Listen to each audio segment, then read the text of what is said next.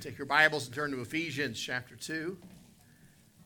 As you're turning, I want to share greetings from Brother Jim Price. I talked to him, I believe it was Monday or Tuesday this week. They were in Manitoba, and he asked me to greet the folks here. He also, because they've been so busy and on the road, hadn't had a chance, and I think he sent a letter as well, but he asked me to thank the church for the Christmas gift that we sent. Said it was a great blessing and a help. Be praying for Brother Jim as they continue travels and raising support. And I wanted to share that greeting with you. Ephesians chapter 2, and we're going to look at verses 4 through 10. I'm going to talk about 4 proofs of God's love. 4 proofs. Now, there's a whole lot more than that. I was talking with Brother Colton for a few moments this afternoon. We're talking about math. That's a weird Sunday afternoon discussion, mathematics. And we're talking about calculus. That's an even weirder Sunday afternoon. Amen, Brother Ahmad? That's a weird afternoon discussion. And I was explaining a couple things and talking about proofs. And I hated proofs. I hate proving anything in mathematics because when I did math, my brain isn't wired like everybody else's brain. Your brain works and my brain doesn't work. And my circuits are wired all different. And I can find the answer, but I don't follow the same path you followed to get it. And I used to go back and forth with my math teacher over some of my proofs. And I would say, look, is my answer right or not? Yes, but you couldn't have got the answer the way you did it. I said, look, did I get the answer right or not? And we would go back and forth, and I probably should have been a little more submissive to her. But I didn't like showing proofs. God likes to show proofs. And by the way, he proves every day his love for you. His mercies are new every morning. Amen. Every morning when you see the sun come up. Teenagers, did you know that thing, the bright thing up in the sky, it actually disappears at night and it comes back up early in the morning? It's not always in the sky, but when it comes up every morning, it's a reminder that he rose from the dead, a reminder of his love for us. And we could look at hundreds and thousands of proofs tonight, but just in this one little passage in Ephesians chapter 2, I want to take a few moments just to enjoy some time together in his word, just to relish in what God's done. Just to praise him, just to worship him tonight. Look with me here, Ephesians chapter 2, verse 4. But God, who's rich in mercy for his great love wherewith he loved us, even when we were dead in sins, hath quickened us together with Christ. By grace ye are saved. And hath raised us up together and made us sit together in heavenly places in Christ Jesus, that in the ages to come he might show the exceeding riches of his grace and his kindness towards us through Christ Jesus. For by grace are ye saved through faith. And that not of yourselves, it's a gift of God, not of works, lest any man should boast. For we are his workmanship, created in Christ Jesus unto good works, which God hath before ordained that we should walk in them. Let's pray together.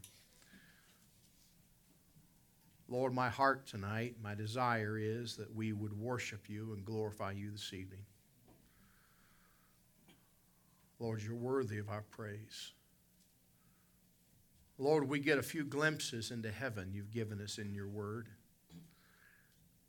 Lord, John would have written much more if you would have allowed him, but the few glimpses that you allowed John to give us, Lord, it seems every time I see through the windows of heaven, I see worship and I see praise. And Lord, tonight I pray as you taught the disciples to pray, would you make it a little bit like heaven on earth tonight? God, would you help us to worship you a little bit tonight the way we will worship you forever in heaven? Lord, someday we will bow before the throne and cry out with the angels and cry out with the saints of God. Worthy is the Lamb. But Lord, tonight you're already worthy. Lord, thank you for your great love for us. Help us tonight, Lord, to direct our worship and our praise to you as we look at these proofs of your love for us. Help me, Lord, to preach aright your truth. God, may you be glorified. In your precious name we pray. Amen. What would God have to do to prove his love for you? What would it take for us to say, I know without a doubt that God loves me? And would it take more money? Would it take better health? Would it take greater happiness in your life? More comfort? A better job? A bigger house? A newer car? What would it take? March 31st, 1995, I think it was. I think that's right, maybe 94. My wife will correct me later. That was my birthday. By the way, there's just a few shopping days left to my birthday. Be aware of that. But my wife and I had been dating. We had our first date December 7th, maybe, or 8th. And then this is March 31st. It was a little over 3.5 months later. I met her that day as I was going out to go to work. And she gave me a cupcake. It was a Otis Spunkmeyer, I think. Chocolate, double chocolate, I think. Chocolate chip, chocolate cupcake. She had a candle on it. She couldn't bake a cake in her room, so she bought a cupcake. And did you give me something else that day? I don't remember. I don't think so. She's a cheapskate. And she gave me that cupcake and as a birthday gift. And that day, as I was driving to work, as I got in my 1977 Ford Granada, piece of garbage, and as I was going to work, me and my buddies, I looked over at the fellow who was my best friend in Bible college. His name's Jeremy. I talked to him just a couple weeks ago. It was his birthday, actually, a couple weeks ago. I looked over at him, and I said, Jeremy, I'm going to marry Carrie. I'm going to ask her to marry me at Christmas, and we're going to get married next summer. And he said, does she know this? I said, no, but I'm going to tell her. Now, when my wife heard that story later, she decided it must have been the cupcake. So girls, that's the secret. You got to give the cupcakes. But the cupcake had nothing to do with it. Too many times, all the little things that we think we want from God, they have nothing to do with God's love. But I want us to look tonight at some things that do have everything to do with the love of God.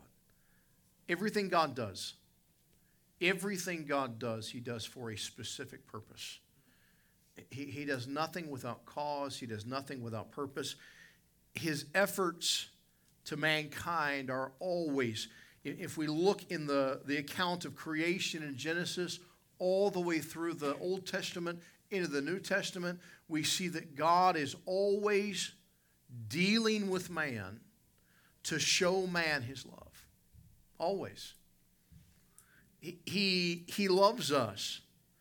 He does nothing by chance. God does nothing in desperation. There's a wonderful old song, and part of that song goes, if God searched through heaven looking for... God didn't search through heaven. I like the song. I understand the premise. Salvation was not a desperation move. God didn't have to scramble and back in the back. Oh, no, man, what am I going to do now? Man sin. Where do I throw the ball? No, it was planned from eternity. It always was. God knew. So everything God does and everything God has ever done is because He loves man.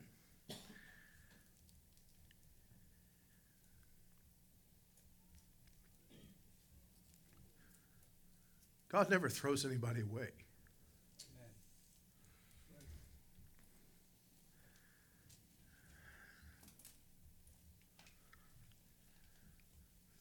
For a little over a year now, God's put a burden on my heart.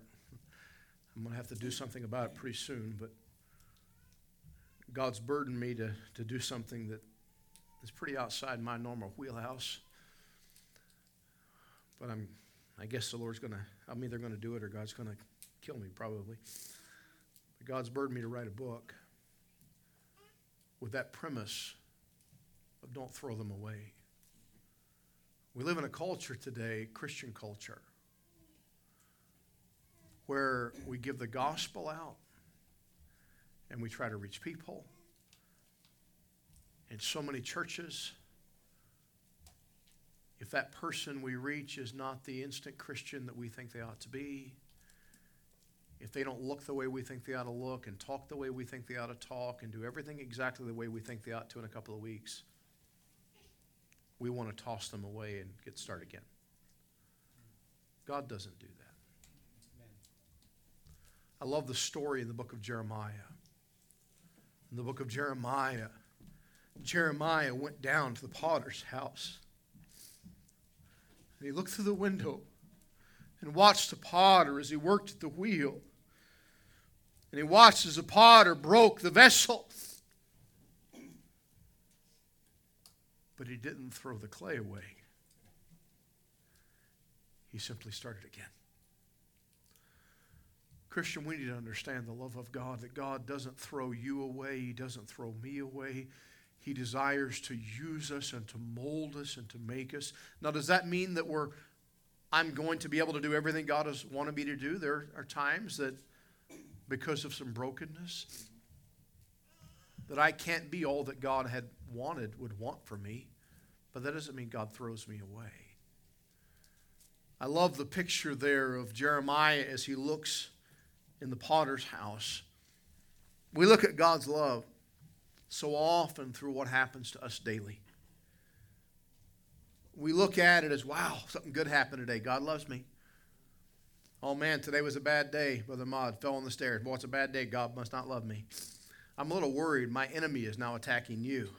We have the same enemy, the stairs. We look at, oh, this is good. Okay, I have a good day. This is bad. I've got a good day. Most of you probably know this. My family knows this for sure. If anyone asks me how I'm doing, what do I say, Rebecca? How are you? I say, I'm beautiful. Exactly. Now, I'm not beautiful. But I've learned not to gauge how I'm doing according to what's happening in my life. God loves me. When I fall down the stairs, He still loves me. When I disobey Him, He still loves me. We look for God's love in the things that happen to us. And we say, God, why are you doing that? We question God. God answers back many times, I believe. Not audibly, but He answers back because I love you. Because I love you. I want to take just a few moments tonight, and I don't think I'll be lengthy this evening, but I want to share 4 thoughts, 4 proofs of God's love. And then I want to shift gears just a little bit for just a couple very small points into the message. Number 1, we find this proof in our text. We're going to be looking just in Ephesians 2, verses 4 and 5. Would you look there with me? Ephesians 2, verse 4 and 5. But God, who's rich in mercy for His great love wherewith He loved us, even when we were dead in sins, hath quickened us together with Christ. By grace are you saved. Proof number 1. He quickened me. He quickened me. He made me alive. When I met Brother Bonnie 10.5 years ago, is that right? Brother Bonnie was a dead man walking. He was dead. He was lost. He grew up with a religious past, but he was lost. He believed the Bible, but he was lost. He believed who Jesus was, but he was lost. But just a little over 10 years ago, God took a dead man and He made him alive. Your testimony tonight, Christian, if you're a born-again child of God, is you were dead. You were dead in trespasses and sins. But He quickened you. When I was in grade 7, I came home from school one day. I walked down the hallway of our home. Down the hallway, past the bathroom, past the laundry in the hallway. And and my room was on the left, my sister's room, my room. I walked out of my room. When I walked out of my room to go back down the hallway, I looked, and there in the middle of the hallway was a tennis ball. Now I'm a hillbilly. I guarantee you there was no tennis racket, Brother Ahmad, within 100 miles of my house. There was not a tennis ball there because I played tennis. There was a tennis ball on my floor because I had a dog, Boston Terrier. And I looked down the hallway, through the living room, into the kitchen, and laying in the kitchen floor was my dog, stone cold asleep. How many have ever heard a Boston Terrier snore? They sound worse than Pastor Rice snoring, and I'm pretty bad. He was snoring. He was out of it. And in my little juvenile 12-year-old brain, I hatched a plan. I thought, how cool would it be to line up that tennis ball, kick the tennis ball down the hallway, hit the dog, wake him up. I mean, that sounds fun, doesn't it? So that's my plan. So no shoes on in the house. I ran back to kick the tennis ball, and I kicked it about 3 inches before you got to the tennis ball on the ground. My big toe snapped in half. The bone broke, and the bone went through the toenail. Blood began to forcefully. Colton, you having trouble yet? I know he's very visionary when he hears. Blood is spraying, and I began to scream. My loving mother, she's probably watching still. She yelled at me to be quiet. She might have even said a real foul word like shut up. I don't know what she said, but what's wrong with you? Be quiet. What are you screaming about? My dad was on the roof of our house. He was working on fixing the roof on the back porch. My dad heard my scream through the roof, and he knew something was horribly wrong. My dad jumped off the roof. I don't mean he took the ladder. He jumped off the roof, came in the house, came in, and there I am. Blood squirting. They took me to the hospital. They had to almost set my toe a bit, and they had to cut the rest of the toenail off. And then they had to stitch because the bone went through the toe. They had to stitch the quick, what we call the meat underneath the nail. They had to put stitches across that. Now, there's a reason they call that quick. There's no doubt. There's some feeling there. And I remember that my dad holding me down, the nurses holding me down, and that was just to get the needle near me, Brother Ahmad. I hate needles. And they're stitching that quick. It's very much alive. You and I were dead without Christ. But he made us very much alive. How do I know God loves me?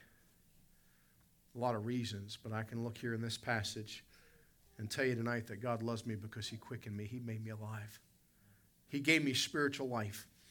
He's quickened us in Christ Jesus, the Bible says. Letter A there, he quickened us in Christ Jesus. It's an expression of his mercy and his love towards us in verse 4. We were dead in sins in verse 5. We were hell-bound. Ephesians 2:1 says, and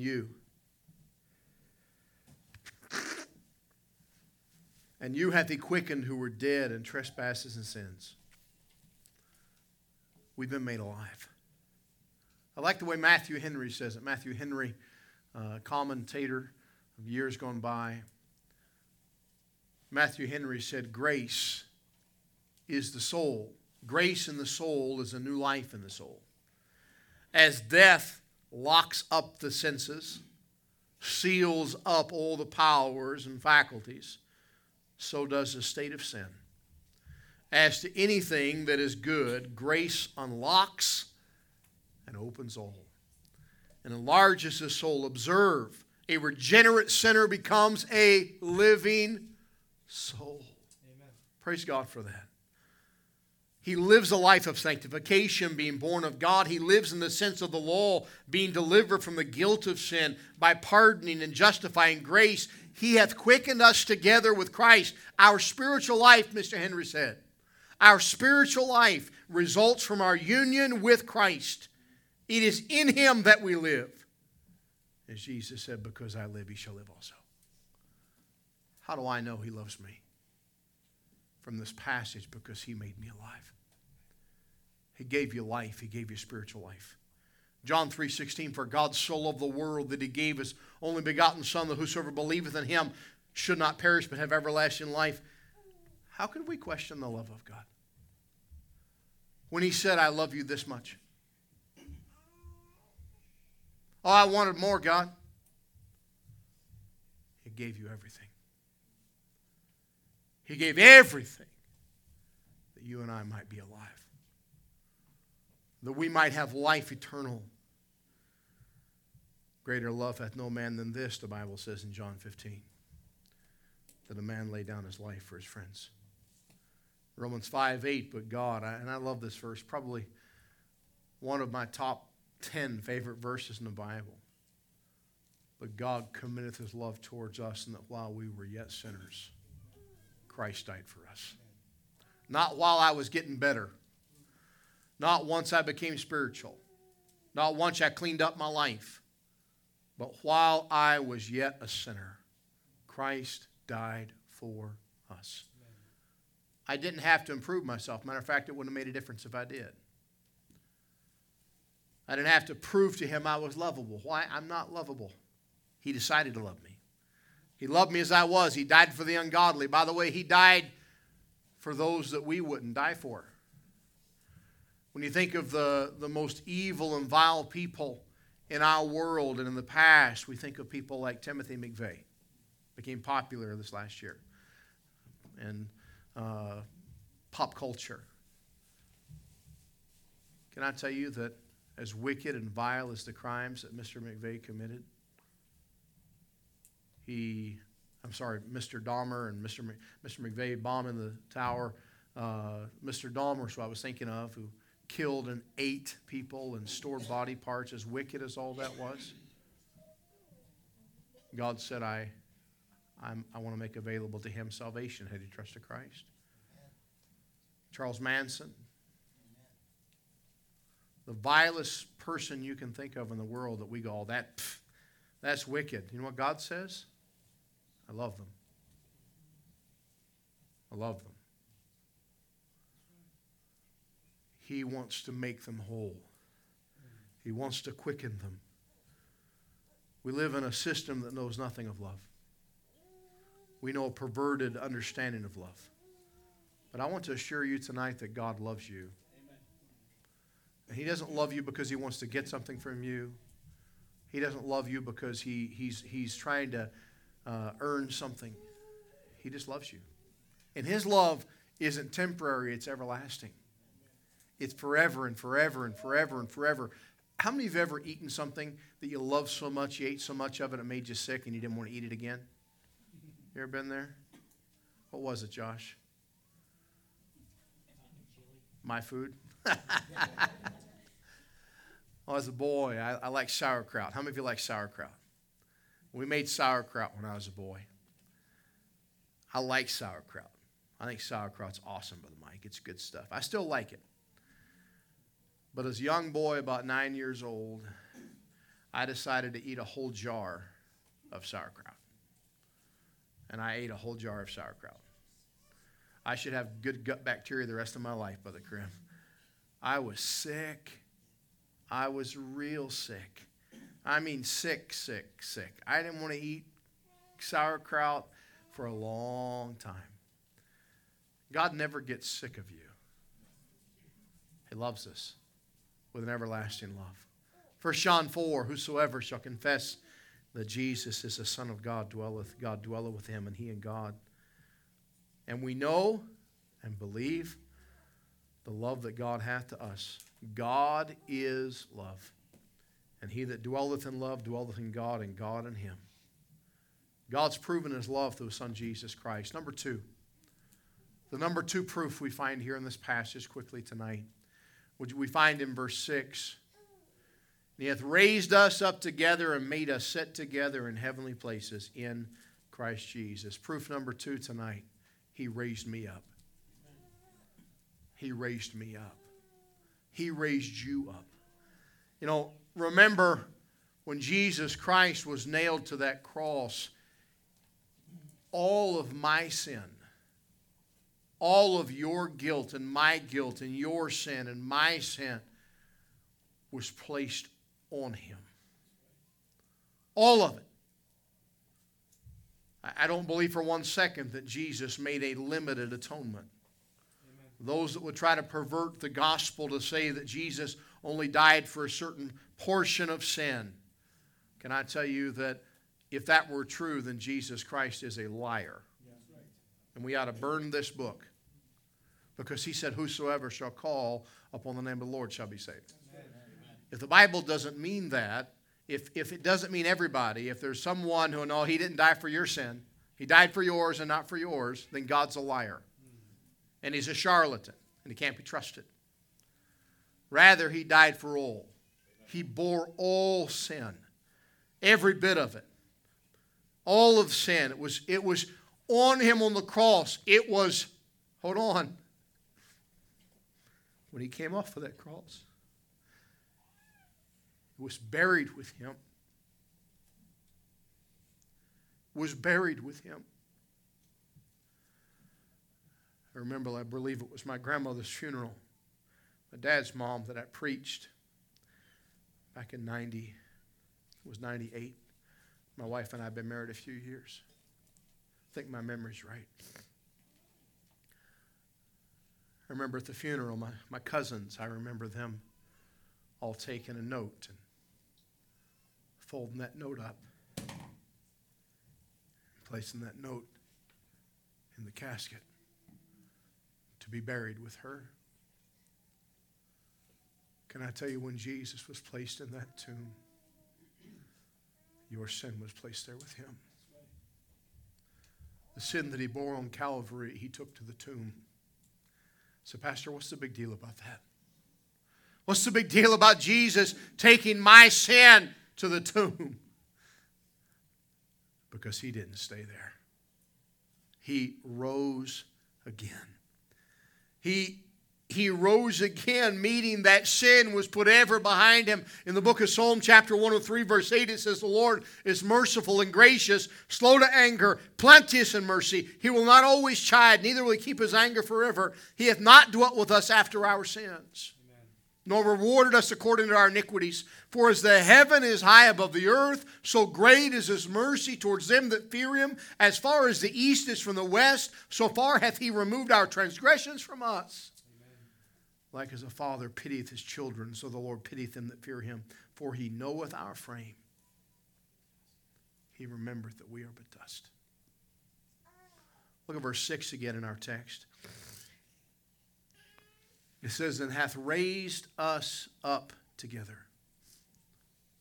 and made us sit together in heavenly places in Christ Jesus. I want you to notice that phrase, hath raised us up together. Can I tell you, those that know the English language better than I do will tell you that that phrase there is something that is past tense. Not He's going to, but He already did. He hath raised us up. So, preacher, when did that happen? When did He raise me up? 3 days and 3 nights after they placed the body of our lovely Lord on the ground. When He rose again, you were raised with Him. I was raised with Him. He was raised incorruptible. Guess what, Christian? I was raised incorruptible in Him. I know He loves me. I see the proof of His love. He quickened me. He made me alive. He raised me up with Him. If you will, I was nailed to that cross with Him. I was buried with Him. I was risen with Him. He brought within the redemption of our new creation. I'm not just saved from hell. And I praise God I'm saved from hell. I'm glad I'm not going to hell. But can I tell you tonight that salvation is not just fire insurance from hell. I'm glad that there's no chance that I can go to hell. I had 2 people yesterday tell me to go to hell. Brother Ahmad. I had one person tell me to do things that were physically impossible. I had some very rude people yesterday. But 2 different people told me to go to hell yesterday. That was their words. Now, I didn't say it. Here's what I said. I said, God bless you. That was my answer as I was trying to get my gospel track. But what I wanted to say was, I couldn't go to hell if I wanted to. Sorry. I'm sorry you want me to go there, but I can't go.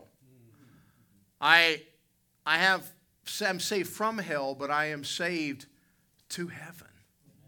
I am raised up. And Christian, let's not forget what we have. Let's worship Him. Let's praise Him for what He's done as we see His love. I'm made alive. I am risen with Him. Amen. What a wonderful thing. He's forgiven me. He's pardoned me. He's regenerated me. He's adopted me. He's cleansed me. He's given me a home in heaven. He's with me. He's never leave me, never forsake me. And one day He's going to come back and say, hey, come up here. And I'm going. How wonderful. I'm risen with Him. All of this is done in Christ Jesus. So here's the question. Why do we live like we're part of this world? Why do we live like the people of earth? When Carrie was giving birth to Rebecca, it was a very, very traumatic experience. It was very difficult. It was very dangerous few moments. The doctor came, tried one last procedure, and she told me, she said, Mr. Rice, if this doesn't work right here, right now, on this bed in this room, I am doing emergency cesarean section. It was some tense moments. I deal with tense moments with humor. Maybe you've understood that about me. But our doctor, she walked in and she had this, almost thought COVID was in the air. She had a mask on. She had this plastic shield on. She had rubber gloves on. She had her hands up like this. And she was I can't remember what nationality she was, maybe East Indian, I think, lady. Little lady. She came in and she looked like some kind of alien creature because of all the stuff she had on.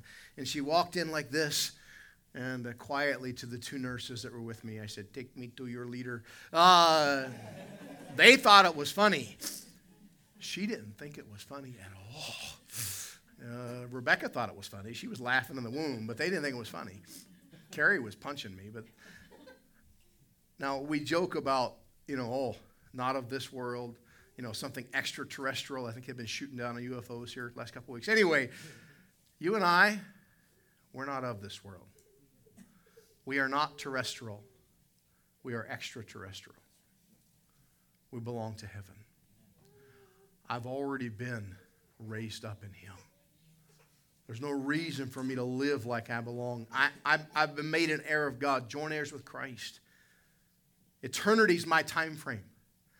So many things we could go into tonight, but we see the love of God in Him raising us up. Number 3 here in our text. Look at verse 7. Verse 7 of Ephesians chapter 2. Then in the ages to come, He might show the exceeding riches of His grace and His kindness towards us through Christ Jesus. Number 3 tonight, we see here that He shows grace. He shows kindness. Amen. Now, if I let Brother Eric be God tonight, his wife would never hear the end of it if he got to be God. But if Brother Eric were God, and somebody came up and smacked him in the face, I mean just pop!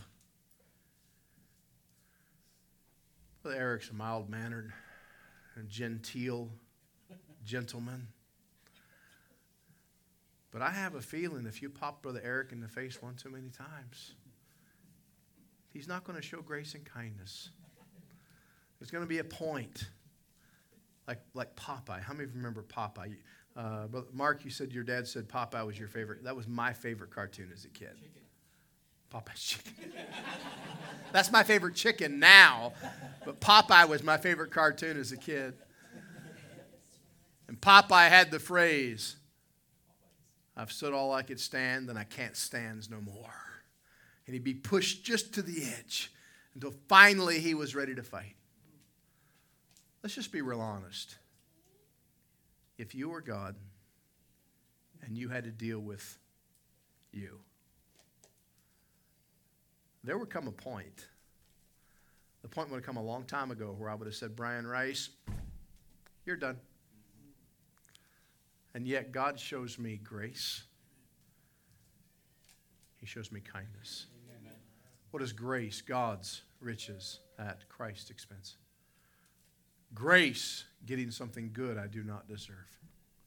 Kindness, why? Not because of who you are, but because of who He is. Amen. How wonderful here. He might show the exceeding riches of His grace. Not just here, here's a little bit of grace. The exceeding riches of His grace in kindness towards us through Christ Jesus. Here we see His love for the present and all for the future. It's not, I want to give you something now, but not later. He wants to give us all throughout our relationship with Him and through all eternity. Grace, kindness. God shows His love every day. Every day. It is of His mercies that we are not consumed. Mr. Edwards, Jonathan Edwards, that preached during the Great Awakening. Mr. Edwards, who typed out or wrote down, not typed, he wrote down his messages. He was very poor of seeing. He would write his messages out word for word. He was not an orator. He was not a great public speaker. He would write out word for word his message. And it said of Mr. Edwards that he would bend his head where he was face to face, probably have macular degeneration, some sort of vision problem, as he would get very close to his notes and he would read them. It's said in a monotone voice, Brother Ahmad. It wasn't about the preaching of Jonathan Edwards. It was about the Holy Spirit of God that led Mr. Edwards to preach the holy book of God. Amen. And as Mr. Edwards would preach his famous sermon, Sinners in the Hands of an Angry God, people, not at the invitation. During the service, sinners would crawl on their hands and knees to the altar, begging God to save them. Amen. But in his message, he said that we are, as a sinner, we are but held by the very spider thread above the very pit of hell. At any moment, could be plunged headlong. Can I tell you, that's where I was. But that's not where I am. Now I have His grace. Now I have His kindness. How wonderful that is. How wonderful that we have the proof of His love. By the way, that grace and kindness speaks of safety. Speaks of assurance.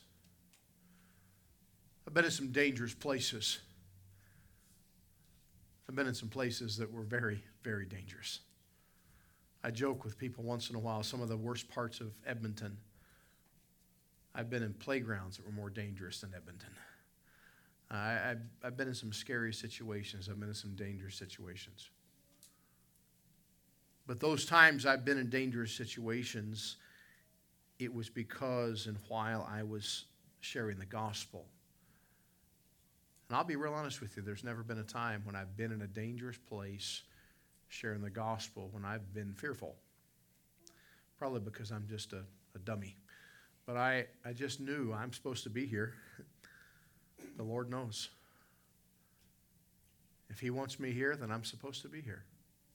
I remember going in a building, and as I went to go in the building, the police in the police station at the bottom of the building looked at me and said, "Don't go in here. If you go in that elevator and you do not come back," Chicago police, they told me, "we will not come look for you. We don't care what happens to you after you go in that door. We're not coming up there. Just so you know, you're on your own." I said, "No, I'm good." Why? Because I like dangerous situations? No, because I needed to share the gospel in that building. Can I tell you that God's grace and kindness are enough? Does that mean that I'm always going to be safe? No. But it means I'll always be where God wants me to be. I'll always be in his will as long as I trust him. By the way, Peter, when he was crucified upside down, he was in God's hand. So, but Pastor, hold on a minute. That's pretty dangerous. That's not a good thing. He glorified God even in death. We get so hung up on our perceived safety and our perceived enjoyment of life that we forget that it's about God's glory, God's blessing. We see his kindness. We see his grace. The Bible says in Jude, now unto him that is able to keep you from falling and to present you faultless before the presence of his glory with exceeding joy. By the way, let me stop here just a moment. This isn't the message, but just in case there's anybody here that's struggling with this understanding of eternal security, if you think that you can lose your salvation, then you think God is not able. The Bible tells us right here, he's able. Now, what does it say about God if he's able to keep you and he doesn't? Either he's a liar or he's evil. True? One of those things has to be true. So for me to believe, I'd have to throw away so many doctrines, but for me to believe that I could lose my salvation, I've got to either accept that God is evil or God is a liar. That's it. You can't rectify it any other way. He's able. He's able to keep me from falling, to present me faultless before the presence of glory with exceeding joy. Jude 25, to the only wise God, our Savior, be glory and majesty, dominion and power both now and forever. Amen.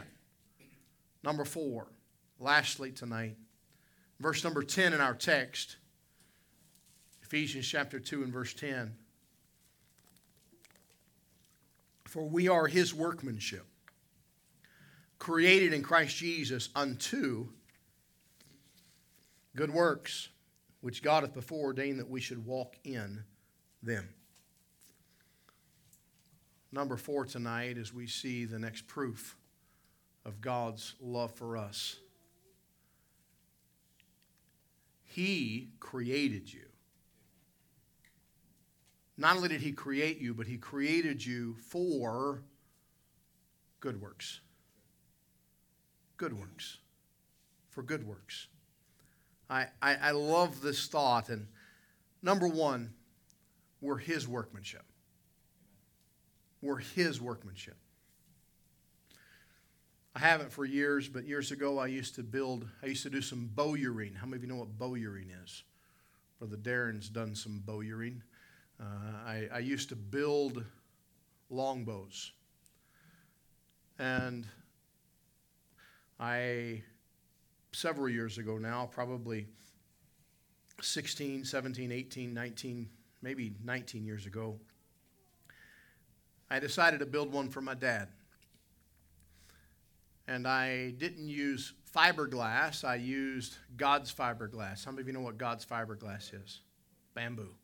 And I did a tri-lam bow, and I built it out of the front of the bow, the side when you pull the bow, the side people see facing away from you was raw bamboo. And then 2 other laminations glued together in a caul and a form. And after I glued it into the shape I wanted, then I cut it down to shape and profiled and sanded, and I finished that bow. I created it. I crafted it.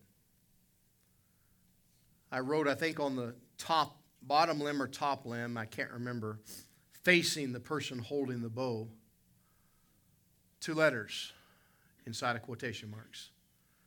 A P and an A. How many of you know what that stands for? Paul. That's what I call my dad most of the time. I call him Paul. One time we're out soul winning together 20 years ago in a church van in West Virginia, and I said something, I called my dad Paul. And as I got out, one of the men said, Marcus, is your first name Paul? I always thought your first name was Marcus. But I wrote Paul on that bow. I created it. It was crafted by me. It was a gift I gave to my dad. Now, most likely that bow will never be worth millions of dollars. because I'm not a sought-after bowyer. I'm not a well-known crafter of bows. Because I made it has no intrinsic value to anyone else except my dad.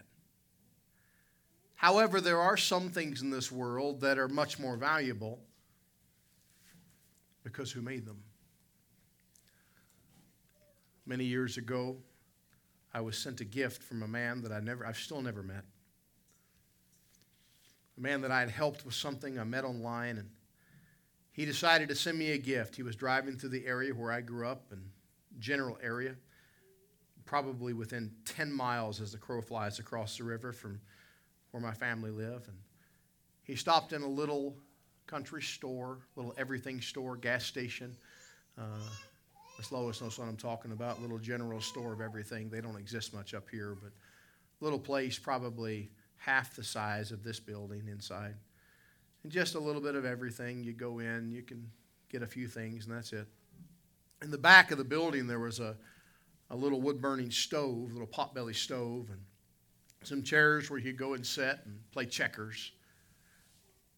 That kind of place down south. Most of you have no idea what I'm talking about. But anyway, there in that area near the wood-burning stove and the checkers, there was an old tub. I think it was an old bin of some kind, maybe a vegetable bin, maybe an old barrel, actually, come to think of it. He told me, but there's a bunch of just old things in there. And there was an old knife, an old hunting knife. And this guy saw that old hunting knife in this little general store in this little town near where he knew that I was from that area, and he thought, I want to do something nice to pay him back. He paid a few bucks, maybe 20, 30, maybe 50 bucks, I don't remember. He bought this old knife. It was in a ratty sheath that was falling apart. The knife was pitted and old. And he sent it to me as a gift, and I was overwhelmed. That's really neat. That's really awesome. Really cool old knife. And thanks to the wonders of the internet and the interwebs, I began to look, and there was a name on the knife. The name was Morseth. I began to Google Mr. Morseth. I began to look for the knives that he created that looked like that, and I began to learn something that caused me to message that man and say, sir, I cannot accept this gift. I need to mail it back to you. I realized that knife, although it was rough and although it was a little ugly and although the sheath was falling apart, it was very valuable. Not because of its condition. It was very valuable because who made it. And I told the man, I said, sir, I'm sending this back to you. I said, I can't accept this gift. It's worth a lot of money. And he said, if you mail it back to me, I'm going to send it back up. He said, I bought it for you. I only paid whatever it was for it. He said, it's yours. And I told him, I said, sir, I'm not going to sell it. I said, I'll keep it as a reminder of your love and appreciation of the gift he sent me.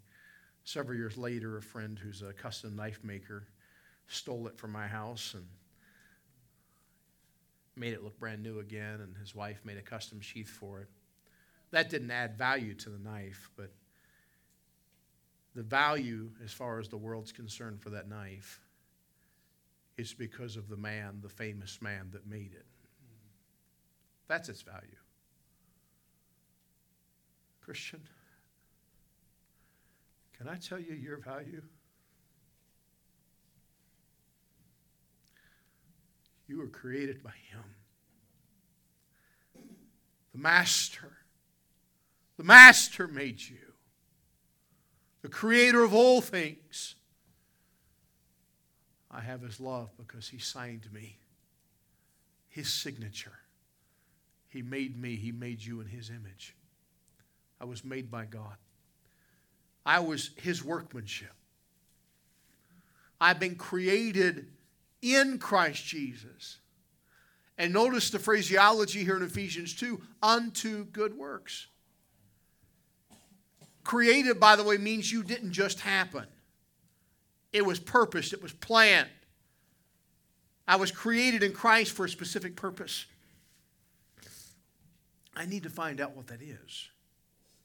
Ephesians 4:11 in our text, or just a few verses away, a couple chapters away, says, and he gave some apostles and some prophets and some evangelists and some pastors and teachers for the perfecting of the saints, for the work of the ministry, for the edifying of the body of Christ. God has something for you. He made you. Your worth is because of Him, not because of you. These good works we have mentioned here have been preordained or foreordained by God. Titus chapter 3 and verse 8 says, this is a faithful saying. And these things I will that thou affirm constantly, that they which have believed in God might be careful to maintain good works. These things are good and profitable unto men. I want to make a statement. If you have a pen, I encourage you to write it down. I believe a powerful statement about this truth.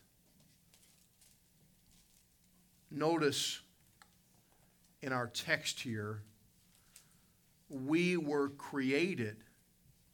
Christian, you and I were created to walk in these good works. Don't miss that. You and I were created to walk in these good works.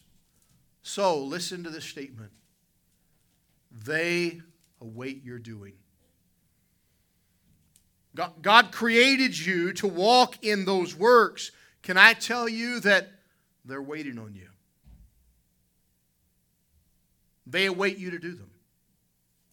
They await me to do them. By the way, when I do obey the Lord Jesus Christ, when I follow Him, when I honor Him with my life, I am realizing every step, every work, everything I do is a reminder, God loves me. God loves me. I've got a dear friend who got saved out of serious alcoholism and drunkenness and drugs and horrible, horrible life. Him and his wife, before they got saved, they used to get high on drugs and get angry at each other and shoot at each other with pistols in the house. And I don't mean they were pretending. I mean, they were trying to kill each other. But they would get so high on drugs that amazingly God spared them. They didn't. Several times they tried to kill each other.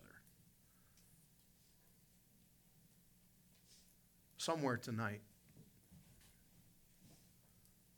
Brother Hicks is standing behind the pulpit like this, preaching the Word of God as an evangelist in the southern U.S.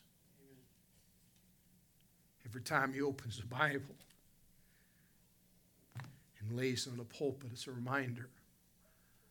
He used to be laying down lines of cocaine. He used to be laying down empty beer bottle after empty beer bottle. He used to be picking up the pistol and trying to kill his dear wife. Praise the Lord. God created him and ordained him to walk in good works. It's a reminder, Christian. I give that example because it's easy for you to see and see the difference. But I hope tonight you understand that the difference is in you as well. It's in you as well. So, Pastor, I was never a drunkard. I was never a drug addict. I never tried to kill my wife. Well, maybe I tried to kill my wife. But I didn't do those things. Remember, you were dead in trespasses and sins. He made you alive. He didn't just make you alive to make you a scarecrow to do nothing. God made you alive unto good works. And they're waiting for you to do them. Just a couple of thoughts as we close here tonight. How do we walk in good works? How do we walk in good works? Very, very quickly. By showing gratitude for redemption. Amen. By showing gratitude for redemption. Giving Him praise for what He's done for us. For dying on the cross, forgiving our sin, placing us in the heavenlies. What if you were unsaved and on your way to hell tonight? That's where you'd be without Jesus Christ.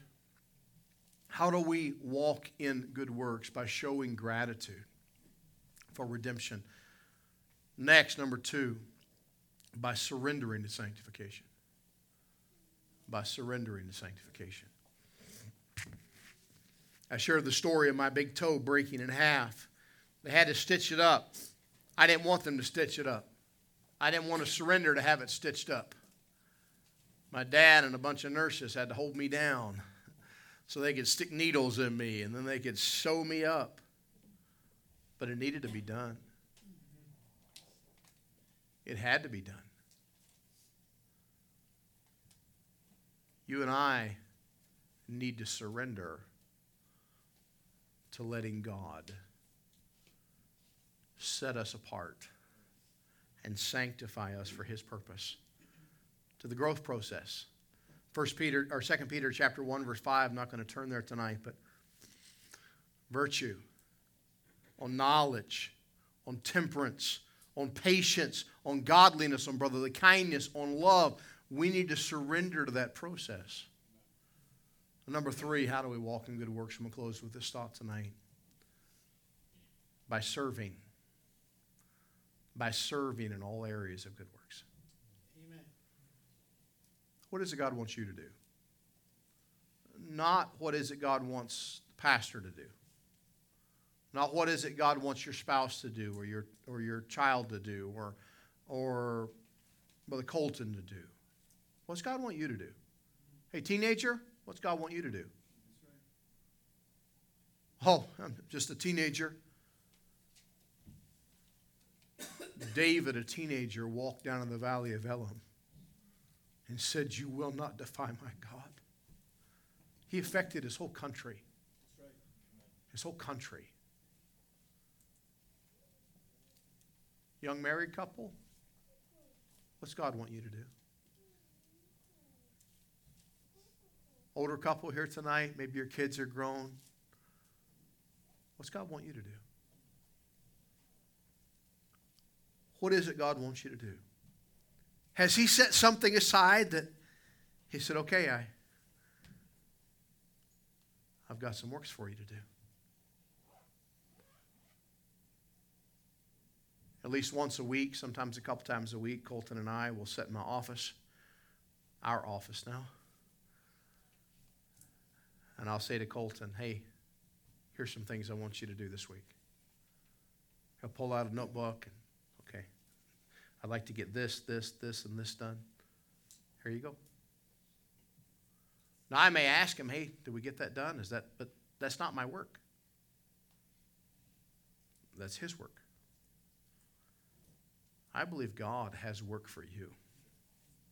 He has good works for us. He's got them set aside. He created you unto good works. When God calls, just like little Samuel, the days gone by, won't you answer? What do you want, Lord? Okay. You know why you don't want to answer? Because you don't want to do what God wants you to do. That's right. I know. You know why? Because I don't always want to do what God wants me to do. How do we walk in good works? By serving in every area of work. Let's pray. Lord, thank you for the opportunity tonight to walk in the works that you've prepared for us. Lord, we could spend so long talking about the proofs of love that you have for us. Lord, I praise you. I thank you. I want to worship you tonight for your goodness and your love. As well, Lord, tonight I want us to walk in those works you have for us. Lord, I believe with all my heart tonight that you have prepared some works for every one of us. And Lord, a lot of them don't get done because you prepared them for us, for no one else. God, would you help us to be surrendered tonight? Help us to walk in them. Help us to surrender to sanctification. Help us to praise you for our redemption. God, may we walk in that love that you've proven over and over and over again in Scriptures. Lord, would you be glorified tonight during this time of invitation as we set aside some time just to worship you, to praise you, to yield to your purpose. May that be the case. In your precious name we pray. Amen. Remember the Colton. Let's sing together 301. Only trust him. Number 301.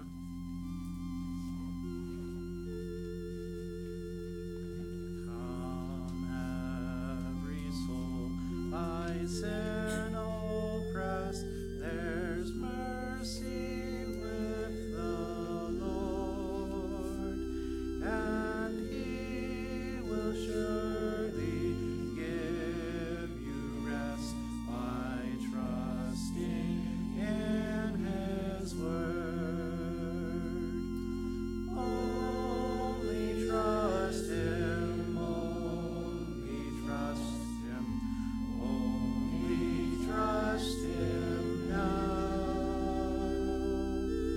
He will save you, He will save you, He will save you now. For Jesus shed His precious blood, rich blessings to bestow. Plunge now into the crimson flood that washes white as snow. Only trust Him, only trust Him, only trust Him now. He will save you, He will save you, He will save you now. Amen. Let's pray. Lord, you're so good to us. Lord, we offer our praise and our worship to you, for you're worthy of it. Lord, may we do more than sing your praises. May we do more than lift up your name in this place with our brothers and sisters in Christ. And may we publish your name among the heathen. May we speak of your goodness every day. May we be reminded of your love as we tell others of it. And God, may we find those works that you have for us. May we pick it up on our shoulder. And may we walk in that path and that plan that you have made just for us. How wonderful. That purpose, that fulfillment. Bless us now, Lord. In your precious name we pray.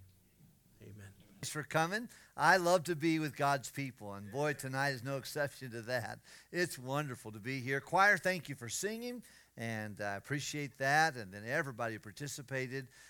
Great job, Brother Colton, leading the singing and getting us going on that. I love to be in God's house, and I'm very thankful.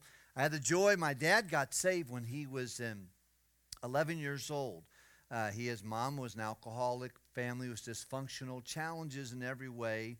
Crystal balls and carrot cards and things of that nature. And a Sunday school teacher in a local church was given a room by his pastor and said, would you teach the junior age boys? And he wasn't content to have one or two kids. He went out every Saturday and sometimes the nights and tried to find kids to come and be in his class. And my uncle told me, he's just a little small fella compared to my uncle. He said, just a little man, John, but that guy would get us to go in there, and he'd teach us the Bible. And, of course, your dad and I, we just tried to stay away from Mom on the weekends because it was so difficult to be there when Mama was drunk.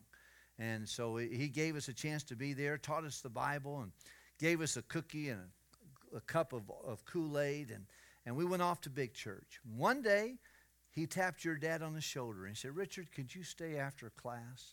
He put a folding chair in the corner. That's where the teacher sat. He turned another folding chair facing him, and he said, Richard, sit here. And he began to take a Bible and show your daddy how to be saved. He said that day was the best day of your dad's life. He came into big church about 20 minutes later, said, Douglas, I'm saved. I'm going to heaven. I know for sure I'm saved now. I'm going to heaven. Douglas, you're going to hell. You're not saved yet, And he was giving it to him. He said, Richard, we're talking, let's listen in church here, man. And all week he was so excited. He went home and told Mom he was saved, and Mama was drunk, and she said, no, you can't be saved. The Bible says you have to be 12 to be saved, and you're still 11. And he said, no, Mama, I'm saved. I know I'm saved. And that week, all week long, your dad was so excited. I told him, I said, listen, tell the teacher to tap me on the shoulder today. I want to sit in that chair. And the next week he said, I got saved. The teacher showed me how to be saved. And of course, what a blessing to know that a local church did its job. Everybody who gets saved, there has to be three factors. There has to be the Word of God, because faith cometh by hearing. There has to be the Spirit of God, because he has to bring conviction of sin, of righteousness, and judgment. He's the one. I can't bring anyone conviction. That's the job of the Holy Spirit, but I'm glad he does his job. And then a third factor is a local church has to do its job. A local church needs to protect and to propagate the truth. And boy, the way you keep the truth and protect the truth is by keep getting it out. You ever hear something real funny? You heard a joke. You say, oh, man, when I go home, I'm going to tell my family about this joke. And you get home and you can't remember the joke? That ever happened to you, or is it just me it happens to? Oh, it's frustrating. You're like, oh, it was so funny. I laughed. Oh, what was it? You know how you can remember a joke? Tell a joke. You tell it, you remember it. You know how you keep the truth? You tell the truth. You keep getting the gospel out, and you'll keep that. So many churches. And the Bible says the church is the pillar and the ground of truth.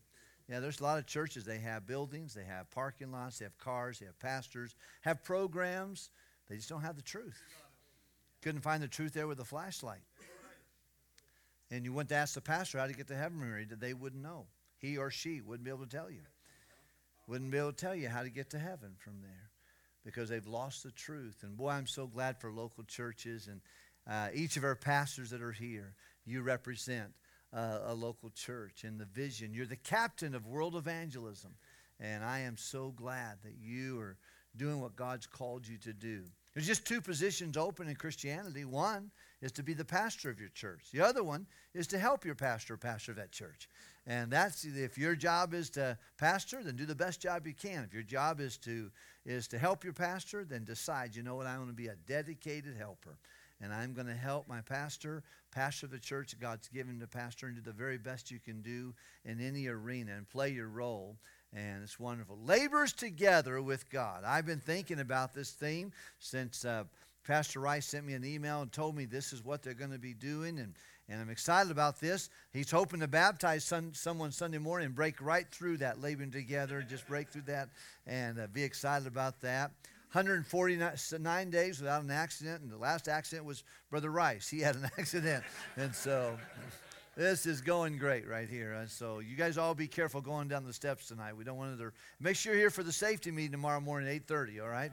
And I don't know, we might just eat too many donuts and drink too much coffee. We might have an accident after that. But it's a joy to be with you. My wife and I are so thrilled to know what God is doing north of our border. But we're grateful for what God is doing south of your border, too. And I'm glad that we have a time, and it's a great time to serve the Lord Jesus Christ. And really, we can find all kinds of problems, but nothing happened in politics keeps me from telling someone else about Jesus Christ. Nothing happened in the world or attacks are going to keep you from going across the street and talking to someone about Christ. Or giving out a gospel tract, as Pastor said just a moment ago. I'm so glad he said that. You know who gives out gospel tracts? People that have them. If you don't have them, you're not going to give them out. I gave one today to a guy named Jason. I said, Jason, let me tell you, this tells you about Jesus.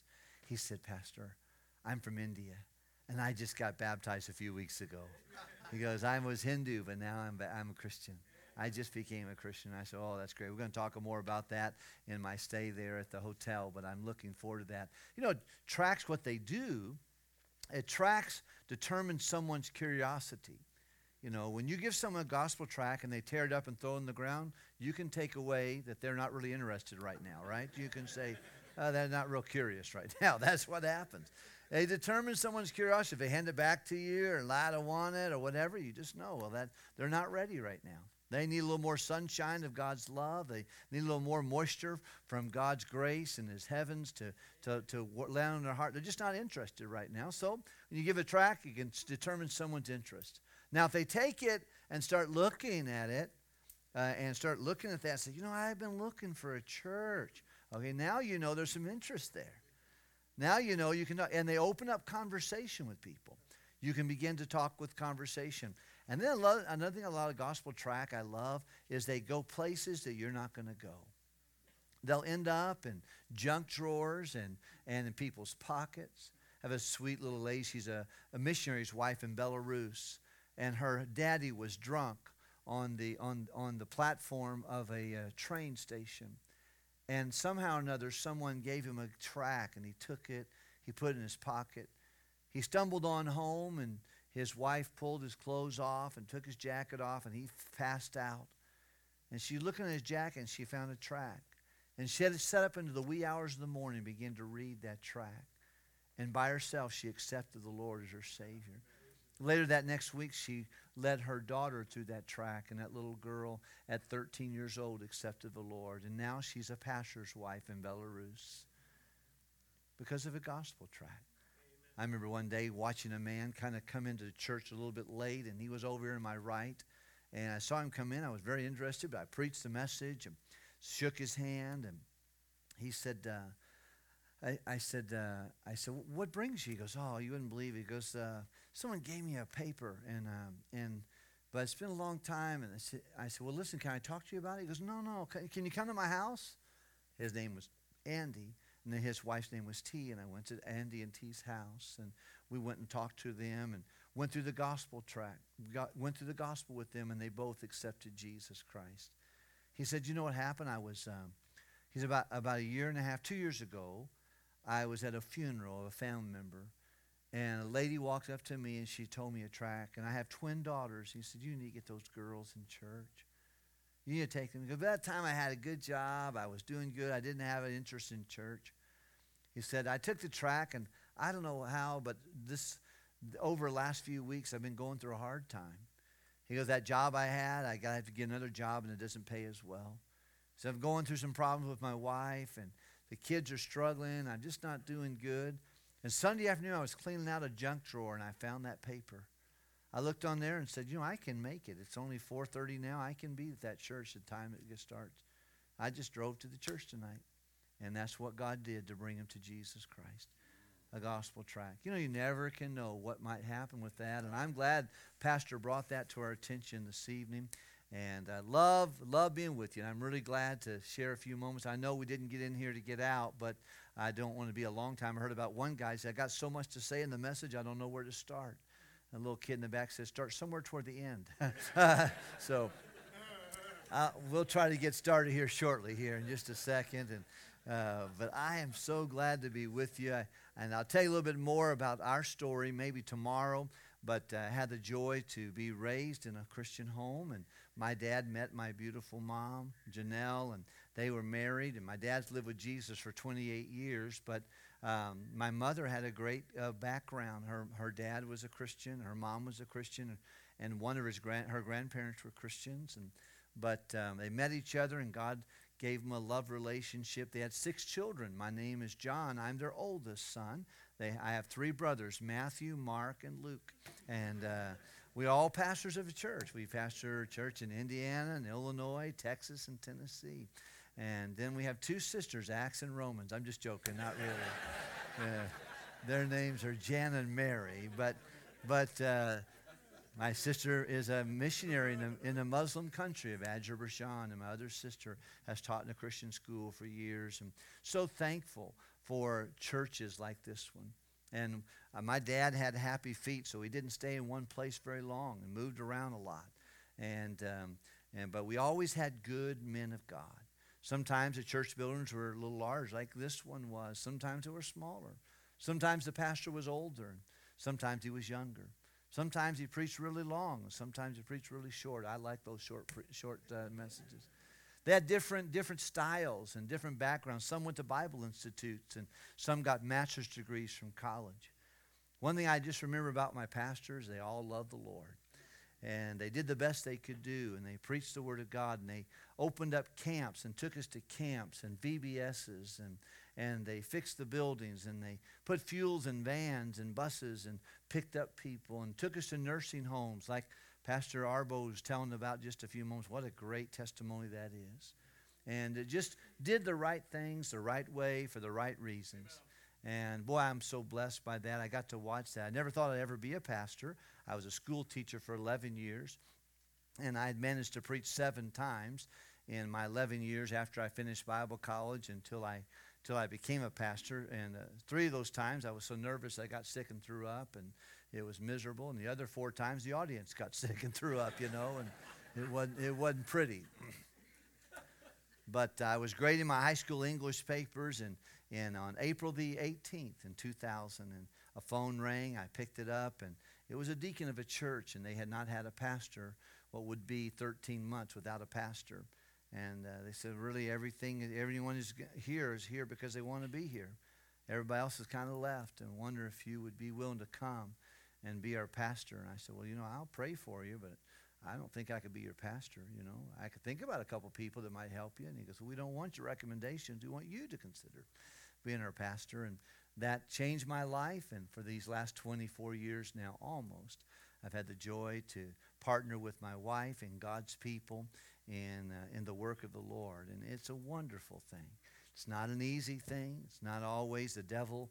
The devil's strategies have not changed. To attack the shepherd so he can scatter the sheep. They're always banging away. Every pastor has a bullseye on him.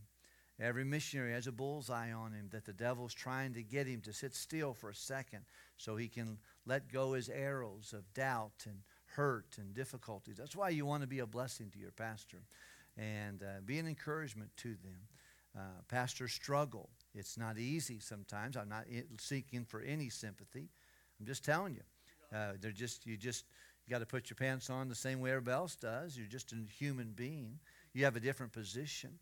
But pastors oftentimes, they struggle with inadequacies. They don't feel like they're worthy to do it, and they're not doing a good job. And if they were doing a better job, more things would happen. They get bad thoughts that come to their mind. And there's always bullies and critics. Somebody in the congregation and somebody on the internet, someone who watches the live stream just wants to give them an email or call them or text them and say that wasn't right, or you need to study your Bible more, or whatever. Just always have an opinion about something. Financial pressures. Whatever financial pressures a person would have, they have more so in the ministry, because God has designed money to be in the middle of things. And it's challenging. It's difficult. People, when they call your pastor, no one calls, call nurse, call doctor, call policeman, but they'll say call pastor. Someone dies, call pastor. Have a baby, call pastor. Want to get married, call pastor. Can't pay your rent, call pastor. Having financial problems, call pastor. Marriage problems, call pastor. And that's a wonderful role in the life of believers. At the same time, there's a lot of pressure that goes with that. A lot of challenges. And I thank God for the men of God that are here. And I thank you for coming. And I'm thankful for this church, Cornerstone Baptist Church. Thank you for hosting the meeting and expending. Already you've been taking offerings over and over and praying for the meeting. And I know a little bit about hosting a conference, and it's just not done on spare time and pocket change. And many of you who paid and taken time off work to come and be here and spend a couple days with us, thank you for coming. And your presence and your participation are really big. We were going to have this meeting whether you came or not.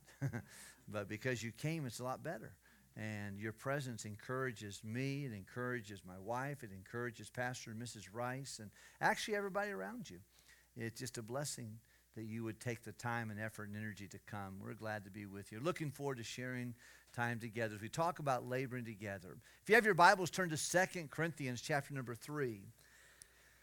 2 Corinthians chapter number 4. Of course, the theme of the conference is laboring together, and that comes out of 1 Corinthians chapter 3, where the Bible tells us, now he that planteth and he that watereth are one. And every man shall receive his own reward according to his own labor. By the way, God's looking for faithfulness, and he rewards faithfulness. And really, faithfulness is the key to fruitfulness. And we want to be fruitful, but the truth of the matter is, God's looking at faith. He doesn't say, well done, thou good and fruitful servant. Now, he wants us to be fruitful, but we don't know all that's going on. And we'll talk about that a little bit later, another time maybe. But one thing the Bible tells us in 2 Corinthians chapter 5, he tells us that judge nothing before the time until the Lord comes. See, what's the Lord going to do when he comes? He's going to pull back the curtain of the evil works of darkness. What was really going in the satanic world against what was going, what we're trying to accomplish. And then he'll pull back another curtain, and that is the motives of the heart. What was really going on in here. Not only in your heart, but the heart of your adversaries, the heart of the people. And then shall every man have praise of God. And friend, that's what we want to do. We're going to see Jesus. We're going to spend the rest of our eternity with him if we know him. We certainly would like to be faithful to him while we have a chance. And this is the parentheses of time. If you're going to do your giving while you're living, so you're knowing where it's going. Okay? Listen, if there's no soul winning in heaven, there's no gospel tracts in heaven, there's no need for it. There's not going to be a missions conference in heaven. There's not going to be an offering taken in heaven for a building someplace. No, if you're going to do that, you got to do that now. If you're going to witness, you might as well witness now. If you're going to give, let's give today. Let's find what we can do today, and because Jesus is going to come. And if he doesn't come in our lifetime, we're going to see him. And he says it's appointed of every man once to die, and after that, it's the evaluation. And we'll give an account of the deeds done while in our body, while we're still breathing, what we did with our time and our talents, our training, our trials, our tribe, our teaching. Whatever happened to us, I don't have to give an account for you. You don't have to give an account for me. But to whom much is given, much is required. And may the Lord help us to be faithful about that. And he said, we're laborers together with God. I think sometimes, every once in a while, we get in a little thought that we think, oh man, I want to do great things for God. I'm not in that group. I want to do great things with him. I'm not interested in trying to impress him. I can't do that. But I like going where he's going. Years ago, we have 9 children. All of them are girls except for 7. And we have all those kids. But when those kids were little, my wife, we'd get every few years, we'd get some nice carpet. And she'd say, John, let's take our shoes off at the door and put all the shoes there. So that was what we do. We would do that, and our kids did the same thing. So I'd come in and get my shoes off and put them there. But whenever it was time to get my shoes on, I'd sit down in the chair by the door and start putting my shoes on. Inevitably, one of the little kids would come up to me, and they go, Daddy, Daddy, Daddy. I said, yeah. They're scurrying around trying to find their shoes. And then they get them together, and they go, Daddy, Daddy, I go. I said, where am I going? I don't know. They didn't know where I was going. They just wanted to go where I was going. You know why they want to go where I'm going? Because I have money and they're broke. I can drive a car. They can't drive a car. I like to stop at Tim Hortons. I like to stop at a convenience store. I like to get a snack every now and then. So they know if they go with Dad, he's got control, he's got money, and he likes snacks. The truth of the matter is, when God puts his shoes on, you need to get your shoes together too. And say, Lord, I want to go where you're going. I want to do what you want me to be done. And that's important. Boy, that's important for all of us. Tonight I want to talk to you a little bit about laboring together through trials. Difficult times or just everyone has them. I have them and you have them. Maybe some of you say, Pastor, I'm not going to need this message. I'm doing good right now. Well, bless your heart. That's what they say in the South. If you don't really like someone, you just say, bless your heart. No, I'm just teasing. But the truth of the matter is, maybe you came here and said, Pastor, I'm doing great. I'm happy for you. Keep breathing. Because you're going to probably have some difficult times. The Bible's all about people who had some difficult times. If you won't study, God tells the good and the bad and the ugly. He tells the good days of David. He tells some bad days of David. He says the good days of Saul when he was humble in his sight. He talked about chasing donkeys. Then he talked about a time where he became presumptuous. He talks about Peter preaching at Pentecost. But he doesn't leave out that Peter cursed and denied the Lord. He tells the good and the bad. He tells about Paul in his missionary journeys and tells Paul in his big spat with Barnabas. He kind of tells the good and the bad. Trials are reality. You can't listen to the Apostle Paul without reading 2 Corinthians chapter 11, and he goes through the litany of different things that he had gone through. Telling you what, when I look at that life, every once in a while someone will say, boy, you rode an airplane 4 hours with you big, tall, lanky guy, and probably had to eat your knees. I always think about that. It's not so bad compared to the Apostle Paul's shipwrecks. I think I'll just take an airplane ride for 3 hours. It's not that big of a deal. But boy, he went through some difficult times. And Apostle Paul tells a little bit of a strategy that he goes through when he's laboring together with the Lord through some difficult times. We'll talk about that a little bit tomorrow with the pastors and the men, laboring together through distractions and frustrations and attacks and difficulties. It comes. What did the Apostle Paul say? Well, if you would please look at 2 Corinthians chapter number 4, and let's read this if we can. If you're comfortable, I want to make you uncomfortable, okay? I'm going to ask you to stand one more time if we can, please. You heard what the pastor's job is to do, to comfort the afflicted and to afflict the comfortable. And so let's look at this real quickly if we can. Verse number 8. Verse 7. How about reading verse 7 with me? Everyone ready? Together. But we have this treasure in earthen vessels, that the excellency of the power might be of God. Verse 8 says, we are troubled on every side, yet not distressed. We are perplexed, but not in despair. Persecuted, but not forsaken. Cast down, but not destroyed. Always bearing about the body the dying of the Lord Jesus, that the life also of Jesus might be made manifest in our body. For we which live are always delivered into death for Jesus' sake, that the life also of Jesus might be made manifest in our mortal flesh. So then death worketh in us, but life in you. Would you read verse 13, please? We, having the same spirit of faith, according as it is written, I believe, therefore have I spoken.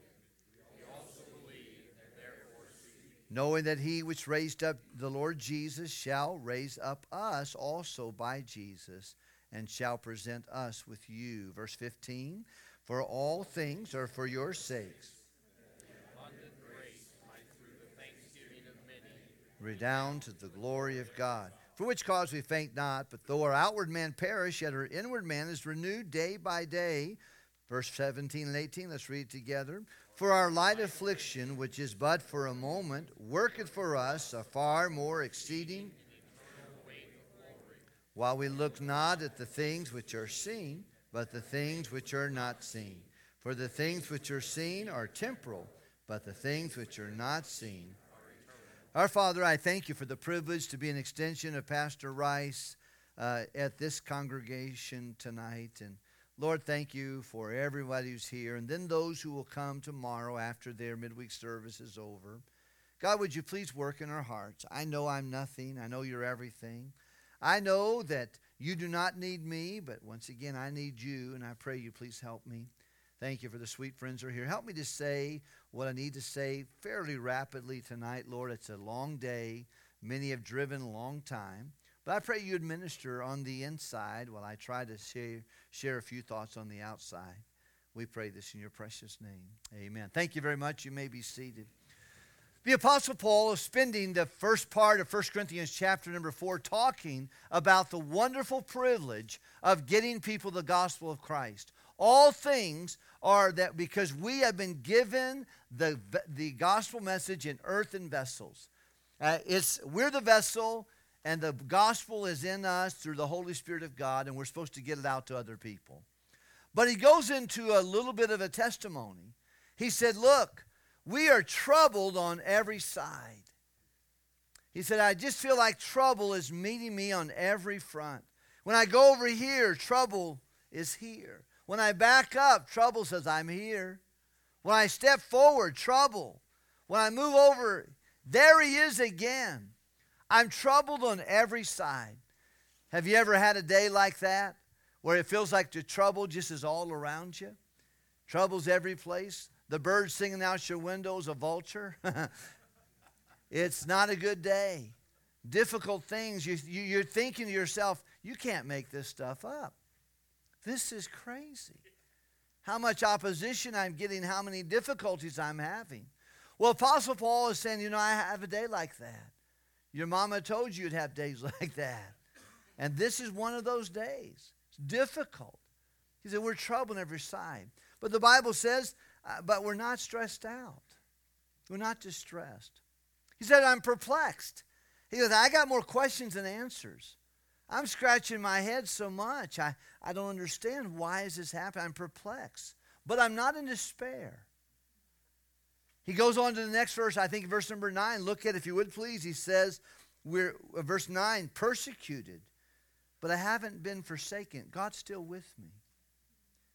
He said, I'm cast down, but I'm not destroyed. Whenever you have difficult trials of your life, and everybody has them. Teenagers have them. Single adults have them. Married adults have them. Senior saints have them. Pastors have them. Pastors' wives have them. Hey, nobody's exempt from problems. But someone said if all of our problems were hung out on a line, at the end of the day, you'd pick your problems and I'd pick mine. But we all have them.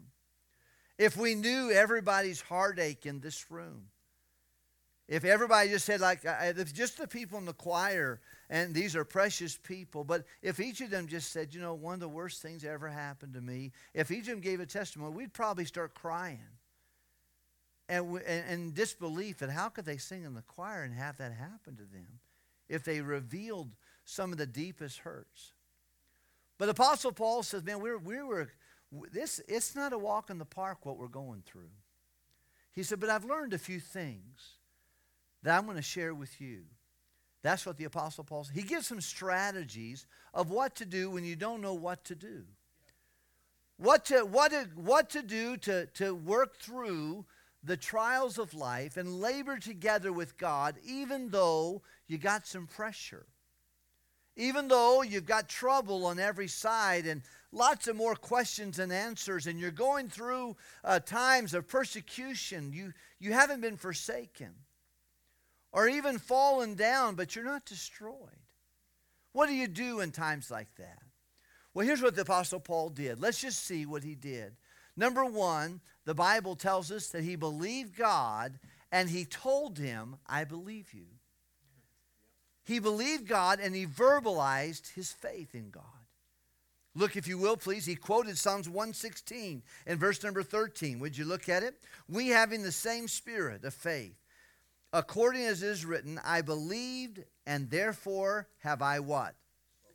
We also believe and therefore speak. You know, one of the first things you can do when you have difficult times or trials that come to your life and my life, one of the things we need to do and make a shortcut to it is to say, God, I trust you. Amen. I don't know what's going on, but I trust you. James said it like this, count it all joy when you fall into diverse temptation. I don't know about you, but trials and different kind of trials and joy don't go in the same sentence with me. When I have a problem, I do not want to work through my problem. I want to transition out of my problem. Yesterday. But God wants to oftentimes transform me through my problem and give me trust in him. And without faith, it is impossible to please God. The first thing that Paul said, one of the first things he does, number one, he says, you know what? I believe God and I verbalize my faith in him. I've spoken. You know, that's what happens when you get saved. I was witnessing to a lady last week, Katie, and I got to share the gospel with Katie.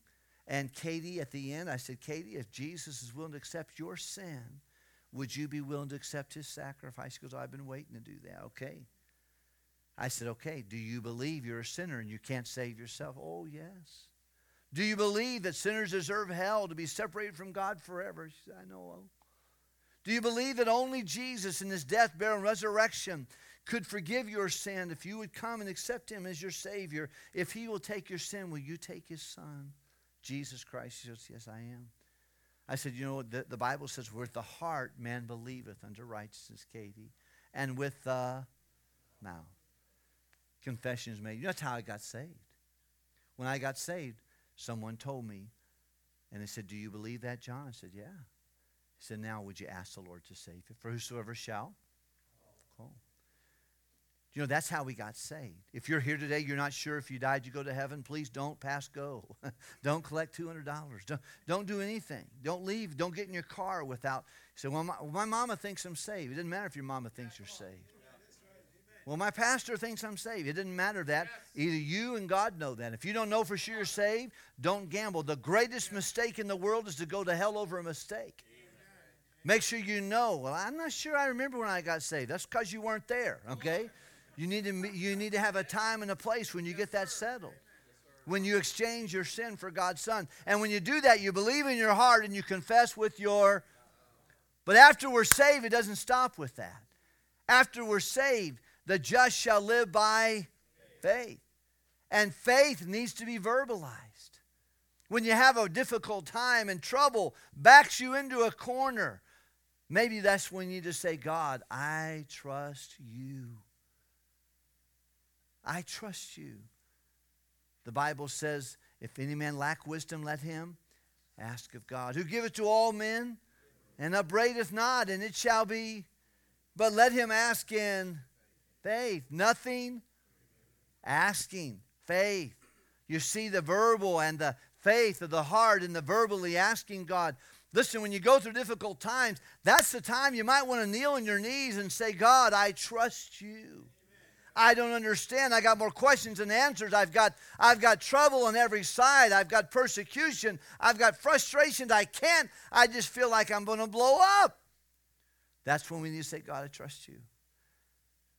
Believe and verbalize your faith. That's what Apostle Paul said he did.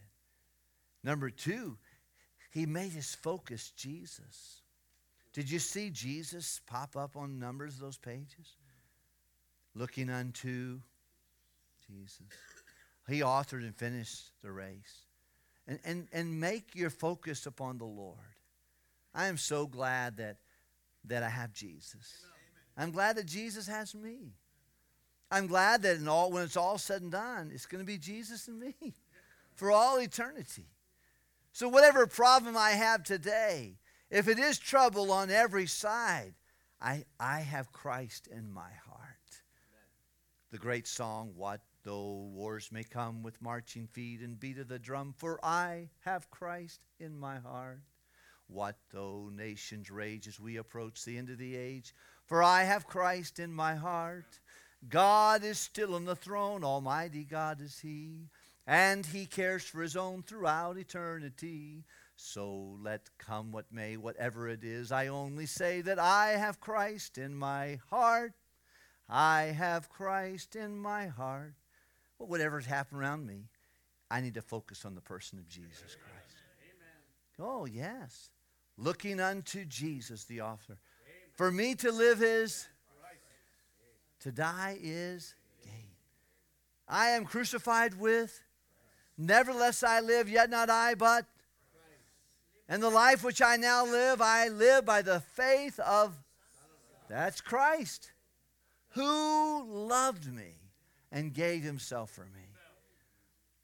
When you have troubles, number 1, believe God and verbalize your faith. And some of us, we might need to get quiet tonight and say, God, I trust you. I'm here because of you. I believe you in my heart. You know I believe you. But verbalize it. Say it. I got a problem. I'm gonna trust you with that, Lord. I need to take that. Let your care and turn your care to prayer.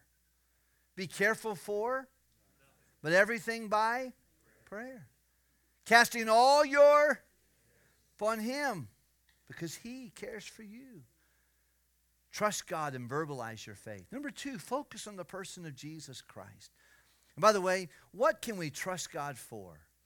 We can trust Him for His purposes and His power. Boy, listen to Brother Arbo's testimony. That wasn't that a blessing? Drive up there and get a fancy house for $500 a month. Good night in the morning. I feel sorry for the rest of the world after hearing that right there. That's a wonderful thing. But you know what? That's how good God can be. You know what he did? He trusted God's purposes, that God brought him to that place, and then God's power to help him. You know that he doesn't have a corner on that. He doesn't have a monopoly on the power of God. The provision of God, the same Jesus that he has, you have. And we can trust his purposes and his power. Notice what he says, if you would please, in verse number 14. Knowing this, that he which raised up Jesus from the dead, raise up us also by Jesus, and shall present us with you. I want you to notice another thing real quickly.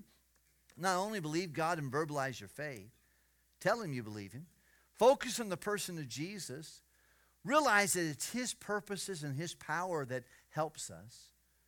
But notice, don't make your problem about you. You know, the quickest way to waste hardship and trials is to make it about you. Make it about me, how it affects me, my thinking, my feelings, my desires.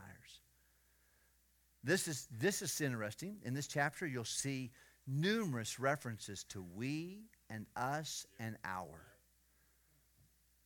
And really, Paul was taking the brunt of a lot of these problems. But he didn't make it all about him. It was about me and us. And not me, but us and we and our. Don't make it about you. Trust and realize, you know, whatever problem I've been through, other people have gone through that similar problem. In the wee hours of the morning on August the 16th, we had found out that our 17-year-old son was involved in a car accident. He was riding with a precious family in our church that loved him as much as we loved him. But he was a passenger in a seatbelt, and the driver was driving, and the man in the back was sitting there. They were having a good time. They were singing songs. And the lady got mad at her boyfriend. He was parked on the side and slammed the phone down and pulled out in front of their car. And they saw her and tried to go around her. And as they were going around her, she decided to do a U-turn simultaneously. And they hit the back of the car, went up on the hillside, it flipped over. And when it flipped over, it landed on the tires, and the driver got out uninjured. The man in the back got out uninjured. But our son, still stuck in the seat belt with stretch marks on it, something broke his rib, and one rib went into his right lung, and the other rib went right into his heart muscle.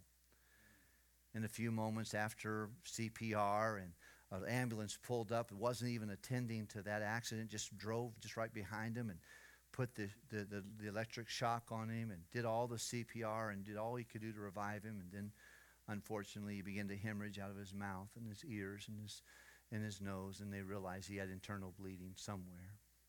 And he went home to be with the Lord. And about 3 hours later, we got a call from the coroner.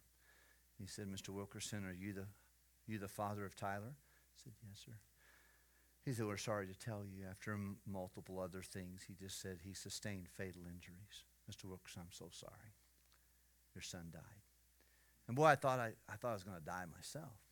Linda was standing there in the hallway of her home at 2670 Magnolia Avenue, and she looked up into my eyes as I got the phone. She said, "He's gone, isn't he, honey?"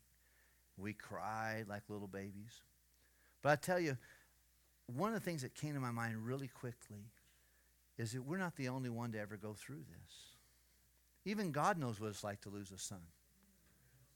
He can help us.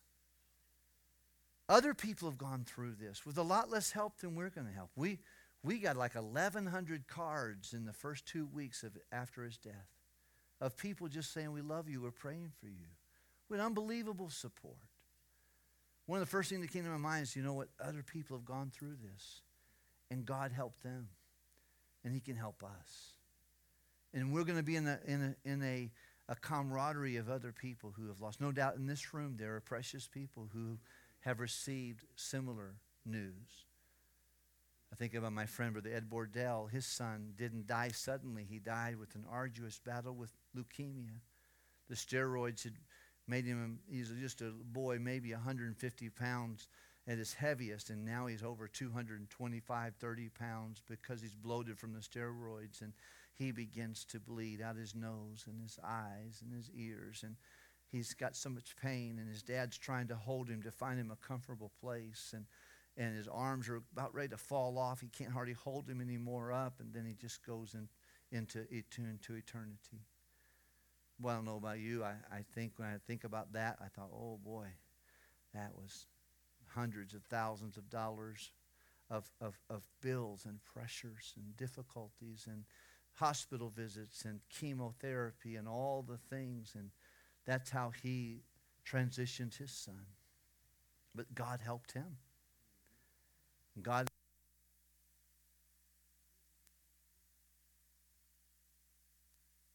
knows how to help us. Don't make it about you.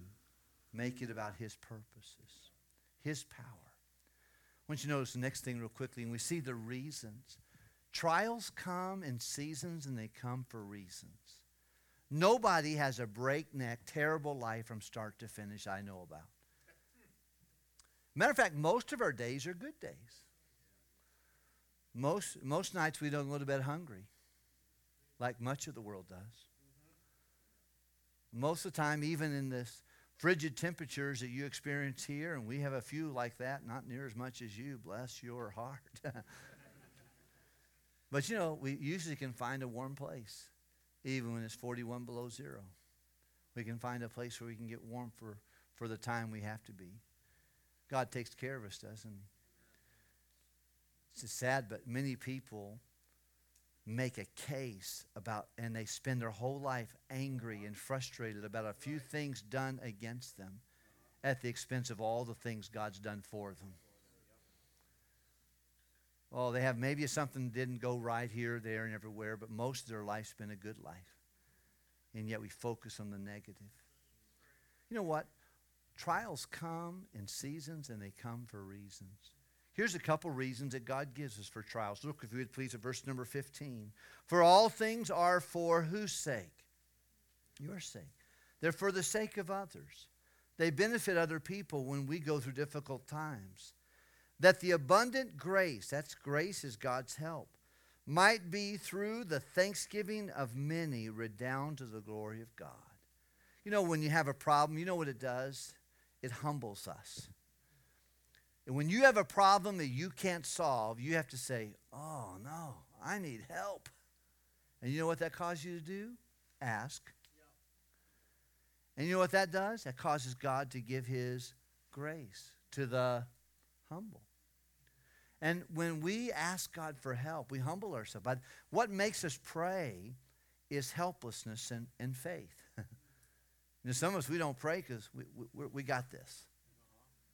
I do this all the time. We don't pray about stuff because we think we got it. We do this. I can do this with my eyes closed. But the truth matters, I need God all the time. But helplessness, I'll tell you when you pray, when your loved one's in the hospital in the ER tonight and they can't do a blooming thing about it, and they don't know what the problem is. You know what you're going to do? You're going to pray. Because now it crossed the threshold of your abilities. You got helpless real quick. I get helpless. And we'll talk to God. And then we talk to him and we get humble. And then what does God do? He gives us his help.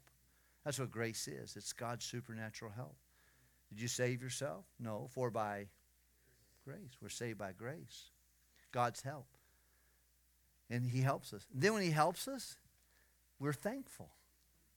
And we thank him. We give the thanks to him. Well, when you get help, when you're a mess and someone helps you, you're thankful. And then it brings glory to God. That's one of the reasons why we're still breathing today. Amen. Is to bring good to others and give glory to God. Amen. Helping others and honoring God. If you're not doing that and I'm not doing that in my life, I'm really wasting the breath God gave me. I'm supposed to give others a good opinion of the God that loves us and does so much for us. See, we find there's a reason for trials. Trials have a reason. They humble us, and we ask God for help. He gives us his help, and then we become very grateful people. And then we bring glory to him. Then I want you to notice real quickly the next thought real quickly. And of course, we're just talking about how to handle problems, laboring together with God through problems. Trust God and verbalize your faith in him. Focus on the person of Jesus. Consider Jesus who endured such contradiction of sinners. Boy, if you say, Pastor, I'm having it so bad, did you ever have it bad as Jesus had it? No, I don't think we can compare with that, right? I think we can make it. when you consider what Jesus, he did nothing but good and got nothing but bad. We do nothing but bad, get a few things bad, and we get mad. Something's wrong with us. Got stinking thinking. Focus on Jesus. Focus on his purposes and his power. Focus on the purposes and the reasons so that we can get his grace and thanksgiving and glory to God. Look at the next verse, if you would, please. And I think we can see it real quickly in verse number 16. For which cause we do what?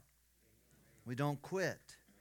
For our outward man perish, yet our inward man is renewed day by day. You know, when you have problems, one thing you don't want to do is quit. The old poet said, when things go wrong, as they sometimes will, when the road you're trudging seems all uphill, when the funds are low and the debts are high and you want to smile, but you have to sigh. When care presses you down a bit. Sir, ma'am, rest if you must, but don't quit. Success may be failure when it seems like it's so far. So stick to the fight when your heart is hit. It's when things go wrong. You mustn't quit. He said, for this cause we faint not. We don't quit. Because problems and trouble can put pressure on the internal, on the external, the outward man. But the inward man is renewed day by day. God's doing an inner work of grace. One thing all of us need is inner man strength. We need inner man strength to stay when we want to leave. We need inner man strength to study when we want to watch a football game. We need inner man strength to forgive when we want to hold a grudge. To give when we want to keep. Inner man strength to soul win. Inner man strength to disciple converts.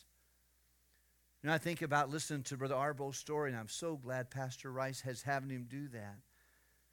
But you can hear the wonderful story about the nursing home. But how many years did he say he did that nursing home ministry? 22 years. When did they start giving him $500 a month? Year number 14. With nothing on his own gas, his own dime, his own time. 14 years times 52 weeks. Hundreds of times going to that nursing home. 48 funerals in 1 year. Doing what he had to do. I think that's called inner man strength, don't you think? Let's keep going. Well, that's sometimes all we can do is just put one step in front of the other. And keep going on. Though our outward man perish, our inward man is renewed day by day. And then he goes on to say that really all of our trials are temporary trials. The doctor said, I got cancer. If you're saved, it's temporary. Not to belittle that, but the truth of the matter is, it's temporary. Every problem you have as a child of God is a temporary problem. Because one day God will wipe away all tears from our eyes. There'll be no more night, no more sorrow, no more death, no more dying. Everything. He goes on to verse 17. Look at it with me. We'll conclude. For our light affliction was but for a what? Yeah, just a short time. It worketh for us a far more exceeding and eternal weight of glory, while we look not at the things which are seen, but the things which are not seen, which are temporal, but the things which are not seen are what? Eternal. And dear friend, how we handle our problems has eternal impact and dividends. Impact on others and dividends for you.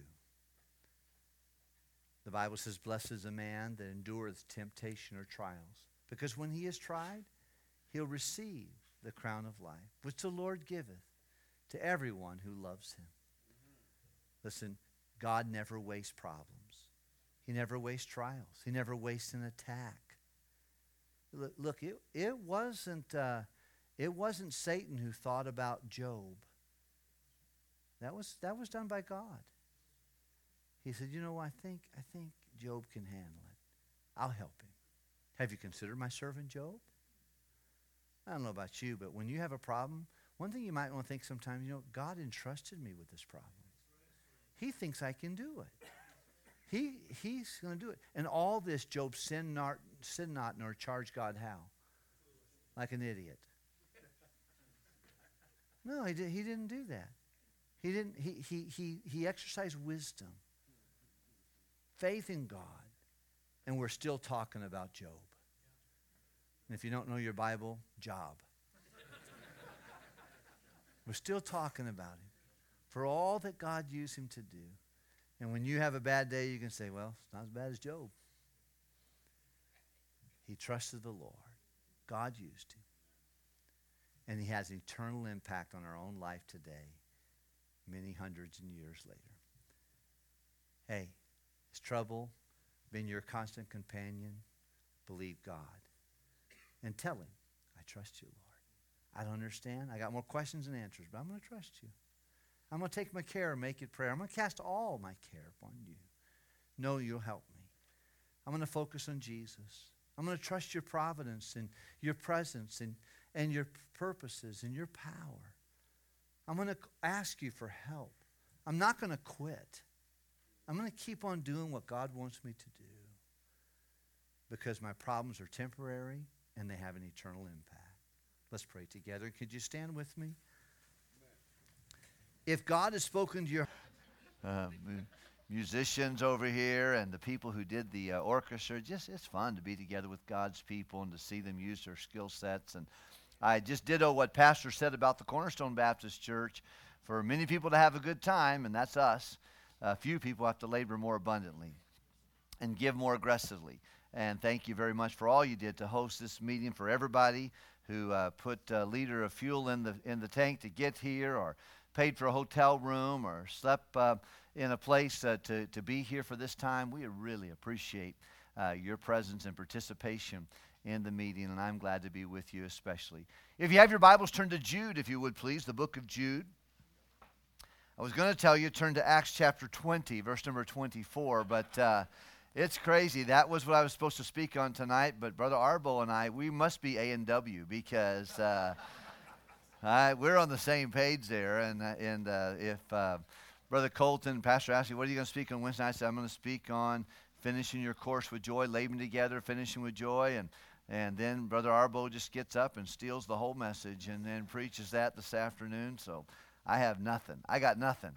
And so I wanted to go, if we can, please, the book of Jude and look at this. And I really have enjoyed Brother Arbo's ministry and his precious wife, Reet, and just to hear him talk about stories of God's grace. And boy, it's been a blessing to my heart, and just it's been provocation for me to do more and to love deeper and try to be more faithful to the things of God.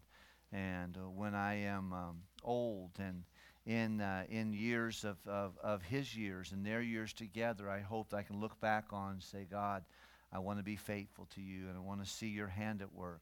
I've seen what I can do. It's embarrassing. A few times I've seen what God can do when he's the hand and I'm the glove, and it's a lot better that way. And you want to walk in the Spirit so we don't fulfill the lusts of the flesh. And it's been a blessing to be with you. And thank you again, Brother Rice, for your love and your kindness.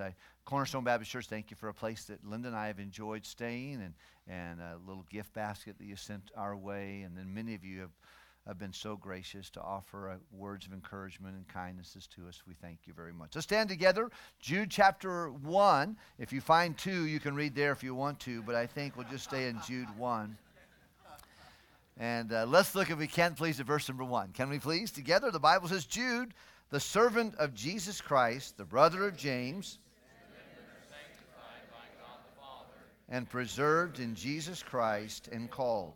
Mercy unto you, and peace and love be multiplied. Verse number 3. Beloved, when I gave all diligence to write unto you of the common salvation, it was needful for me to write unto you, and to exhort you that you should earnestly contend for the faith which was once delivered. Now we're going to turn and look toward the back of the book, if we can, please, if you don't mind. And let's look at begin in verse number 20. And let's read down to the rest of the book. Can we please? Verse 20.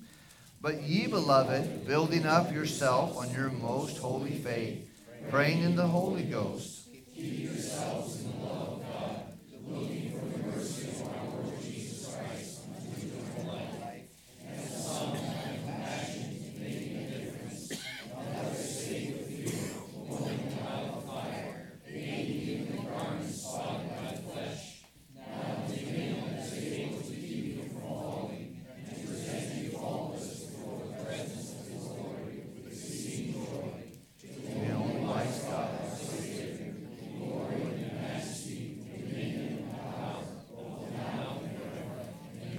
Our Father, I thank you for the privilege to be here and just to share with our brothers and sisters in Christ in this region of the world and in this generation is a huge blessing to me. Lord, thank you for people who just have been punching holes in the darkness with the gospel of Christ in the place that you have put them. And I pray that, God, you would help us as we conclude our conference this evening. May you speak to my heart. May you please help me to share publicly what you shared with me in private. I pray that there's something that I should not say, that I have planned to say.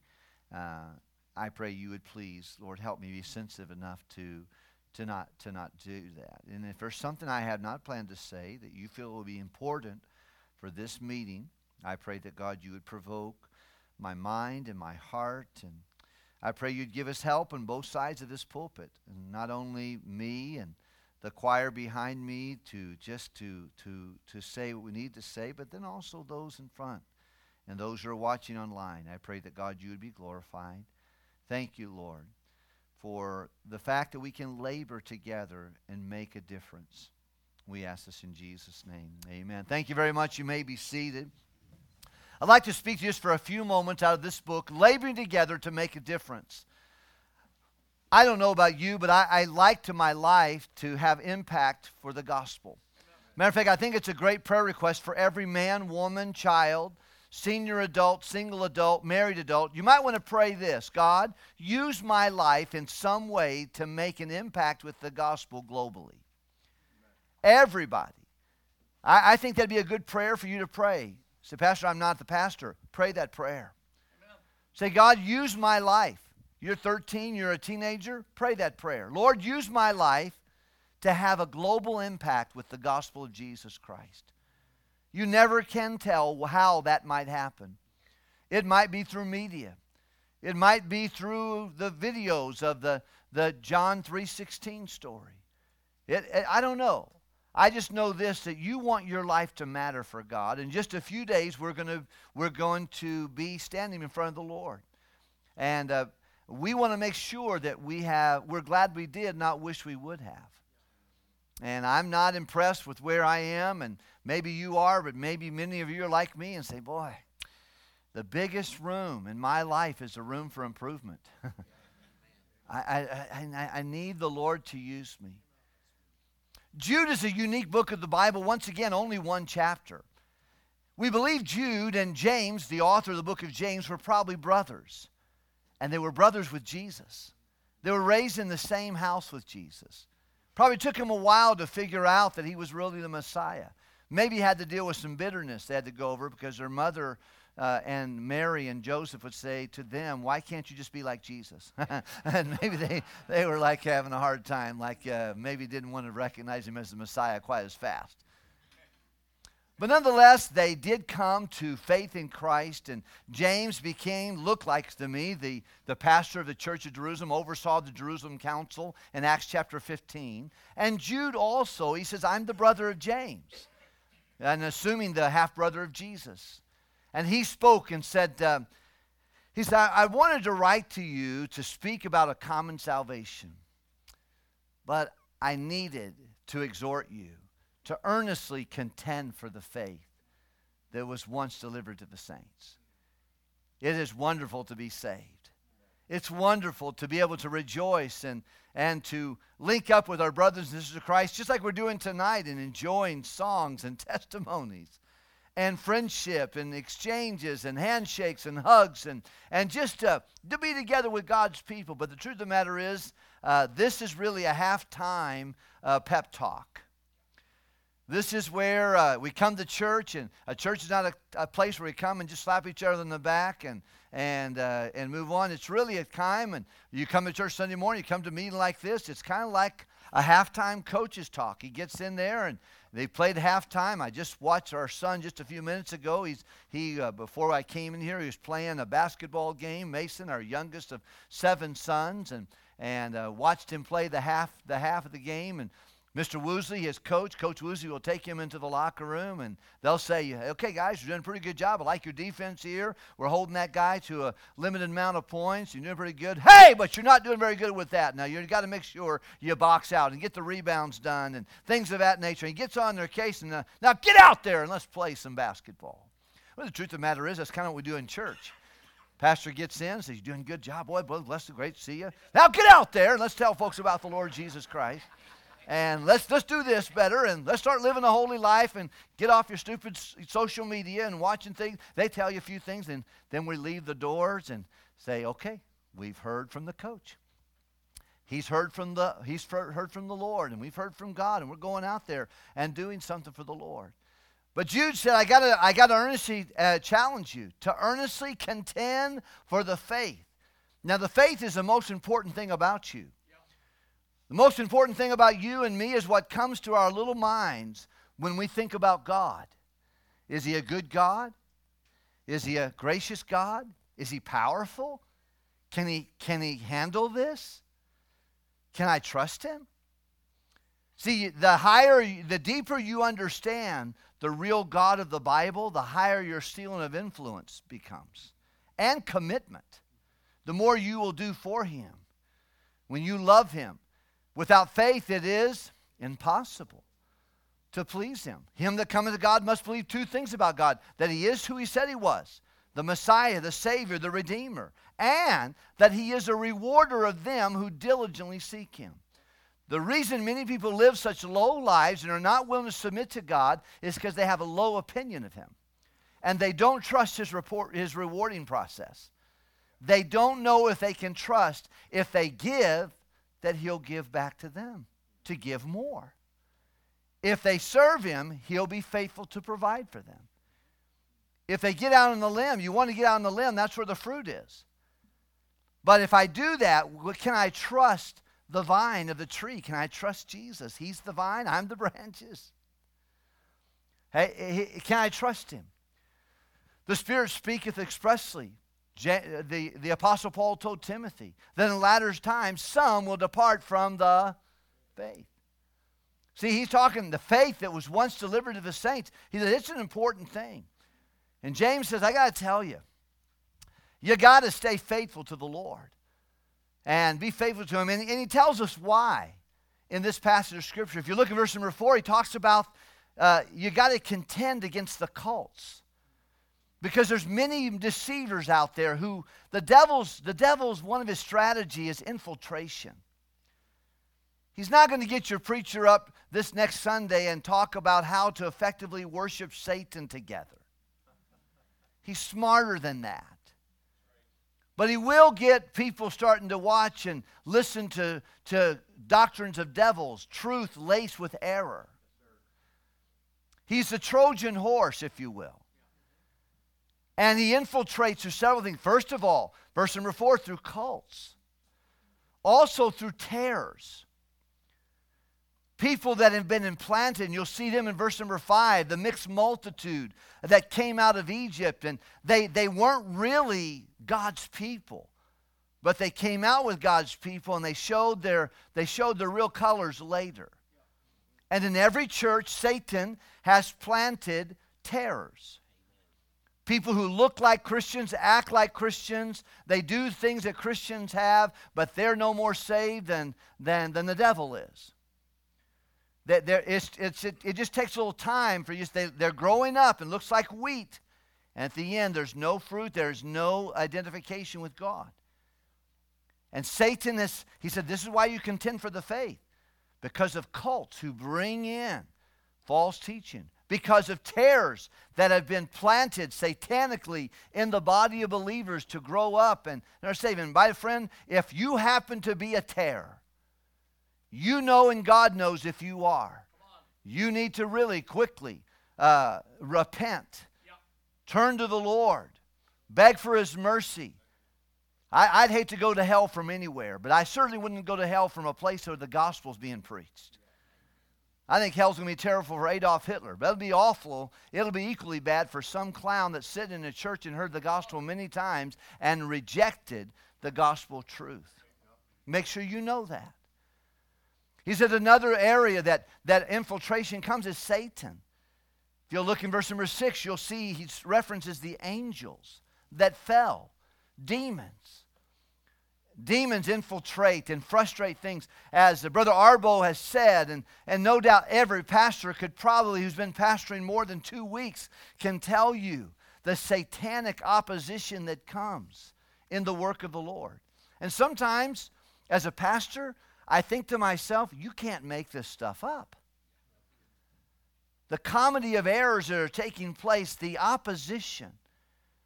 Listen to Brother Jeff talk about getting a building built for God, and he has fought city council. They decided, no, we don't want you to build that building, a church building. They fought him and had to reverse the order and go through that. And I'm sure he prayed his way through those problems. Because we don't wrestle with flesh and blood, but with principalities. And Jude says, you got to contend for the faith. Because Satan is really good at infiltrating the body of believers. With false doctrine, with tares, with demons, and then with worldliness. The worldliness of Sodom and Gomorrah he refers to here that just creeps in. And this is why if your pastor stands for biblical truth and preaches against sin and against the likeness of this world. Had a good young man in this meeting came up to me and said, Pastor, how do you reconcile? And a great question. Day number 2 of creation, separation. And then being in the world, but not of the world. How do you reconcile that? You got to be separated from the world, but you're also asked to how can you win a world you can't touch? It's a great question. And James, I think, answers that. He said, you keep yourself unspotted from the world. You're in the world, but I don't want the world in you. Like Jesus prayed in John 17, the high priestly prayer. He said, Father, I don't ask you to get my guys out of the world, but keep the world out of them. It's like a ship on top of the ocean. It does really good when it's on the ocean. It does really bad when the ocean's on the ship. And the truth of the matter is, that's the same way with the Christian life. You are on this world. You're not in this world. And you don't want the world in you. And it's very important because he says you got to contend against worldly systems coming into your mind. Apostle Paul echoes this in Romans chapter 12 where he says, and be not conformed to this world, but be transformed by the renewing of your. Here's where it takes place. It's the thinking. It's the stinking thinking of this world, trying to adapt it into this. Listen, God doesn't need to borrow anything from Satan to get his job done. He doesn't need to borrow anything from the world. You got to be distinctively different. And I think holiness still is in vogue in God's opinion. And Jude said, you better fight against it. You better fight against the cults. You better fight against the tares. You better understand that you got demonic activity taking place. And you better understand that the world is very aggressive. And we're very attractive to the world. You don't have to teach a 3-year-old how to dance to rock music. They can figure that out real quick. You don't have to help them pick up on the innuendos and the slang of the day. It just seems like we have a bent toward that. And we get tired of standing out when we want to blend in. Teenagers can do that. I've seen 50-year-old pastors do that. All of a sudden, it just fit midlife and just flip it. Things that they would preach against, now they're doing. Going from a vibrant, soul-winning, godly pastor to one celebration service a week. and a little bit of yin yang and a little bit of a wrapping of the word and go home and feel like you killed the big one. And you know what happened? The world got in there. Someone fell asleep at the wheel and didn't contend for the faith. He goes on to talk about these folks who are deceivers and defamers and defilers. And it gets worse and worse. And then he illustrates it through 3 Old Testament figures. Cain, who killed his brother Abel. It's a type of salvation by works that leads to violence. Any work, have you ever heard anyone say, well, religion has started so many wars? You know why? They're religions of works. The religion of work will eventually lead to violence. I don't care what the background is, but it can be Catholicism, it can be Islam, Hinduism. Boy, this last year in India, many churches have been burned. Persecution is going on. And it's why? It's motivated because of religion, that salvation comes by works, which leads to violence. Cain. And then Balaam is another example. Balaam is someone who prostituted spiritual influence for financial gain. And once again, Jude is trying to ring our proverbial bell and say, listen, you got to contend for the faith. You got to watch out that you don't blend salvation with works. And you don't use your spiritual influences for personal financial gain. That's Balaam's trick. That's what his fallacy was. Don't do that. And then he goes on to speak about Korah. And Korah was a man who rebelled against godly spiritual leadership.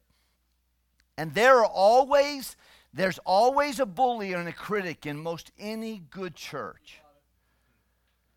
That it falls to this thing, where he's got opinions about everything. He gets upset. There's something happened. There's a root of bitterness that troubles him and defiles other people around him or her. And he says, you got to watch out for the Korahs. They rebel against God, just like they did with Moses. They do in the local church today. And Jude is you would think we're reading the USA Today. This is 2,000 years ago. And the issues of life are still the same because humanity is still the same. Satan is still the same. The human nature is still the same. And he says, you've got to watch out for this. He said, these folks will be clouds without rain. They got a bulldog mouth and a chihuahua backside. They got clouds, thunder, and all stuff, and there's not a single drop of rain coming out of them. They have a form of godliness, but deny the power thereof. He said that they're these kind of men and these kind of folks, and they're twice dead. To go to heaven, you have to be twice born. These folks are twice dead. It means they've not truly been converted. You're born, the Bible math is very clear. You're born once, you die twice. You're born twice, you die once. These folks are dead twice. Twice dead is what Jude calls them. He says they're empty. They're twice dead. They're awaiting judgment. They're murmurers and complainers. Casting accusations and complaining. They're not happy. Self-centered. Gathering others. Heresy is the Bible term for that. Heresy is drawing a line and trying to get other people on your side of the line. And it's human nature, but that happens today in churches. And listen, friend, if you find yourself as a heretic, when you're creating causes, drawing a line and trying to get people on your side of the line, you better realize you are an accuser of the brethren and you are just like the devil. I don't know about you, but that's not a group I want to be with. There is judgment prepared for people like that. He said these people, they create a cause, they draw a line, and they work the system to try to get people on their side of an issue. And there are a lot of things that you may not understand or you don't know. And I'm not saying, I think a pastor ought to be as open and as transparent as he can be. But your pastor on the best day of his life is still a human being.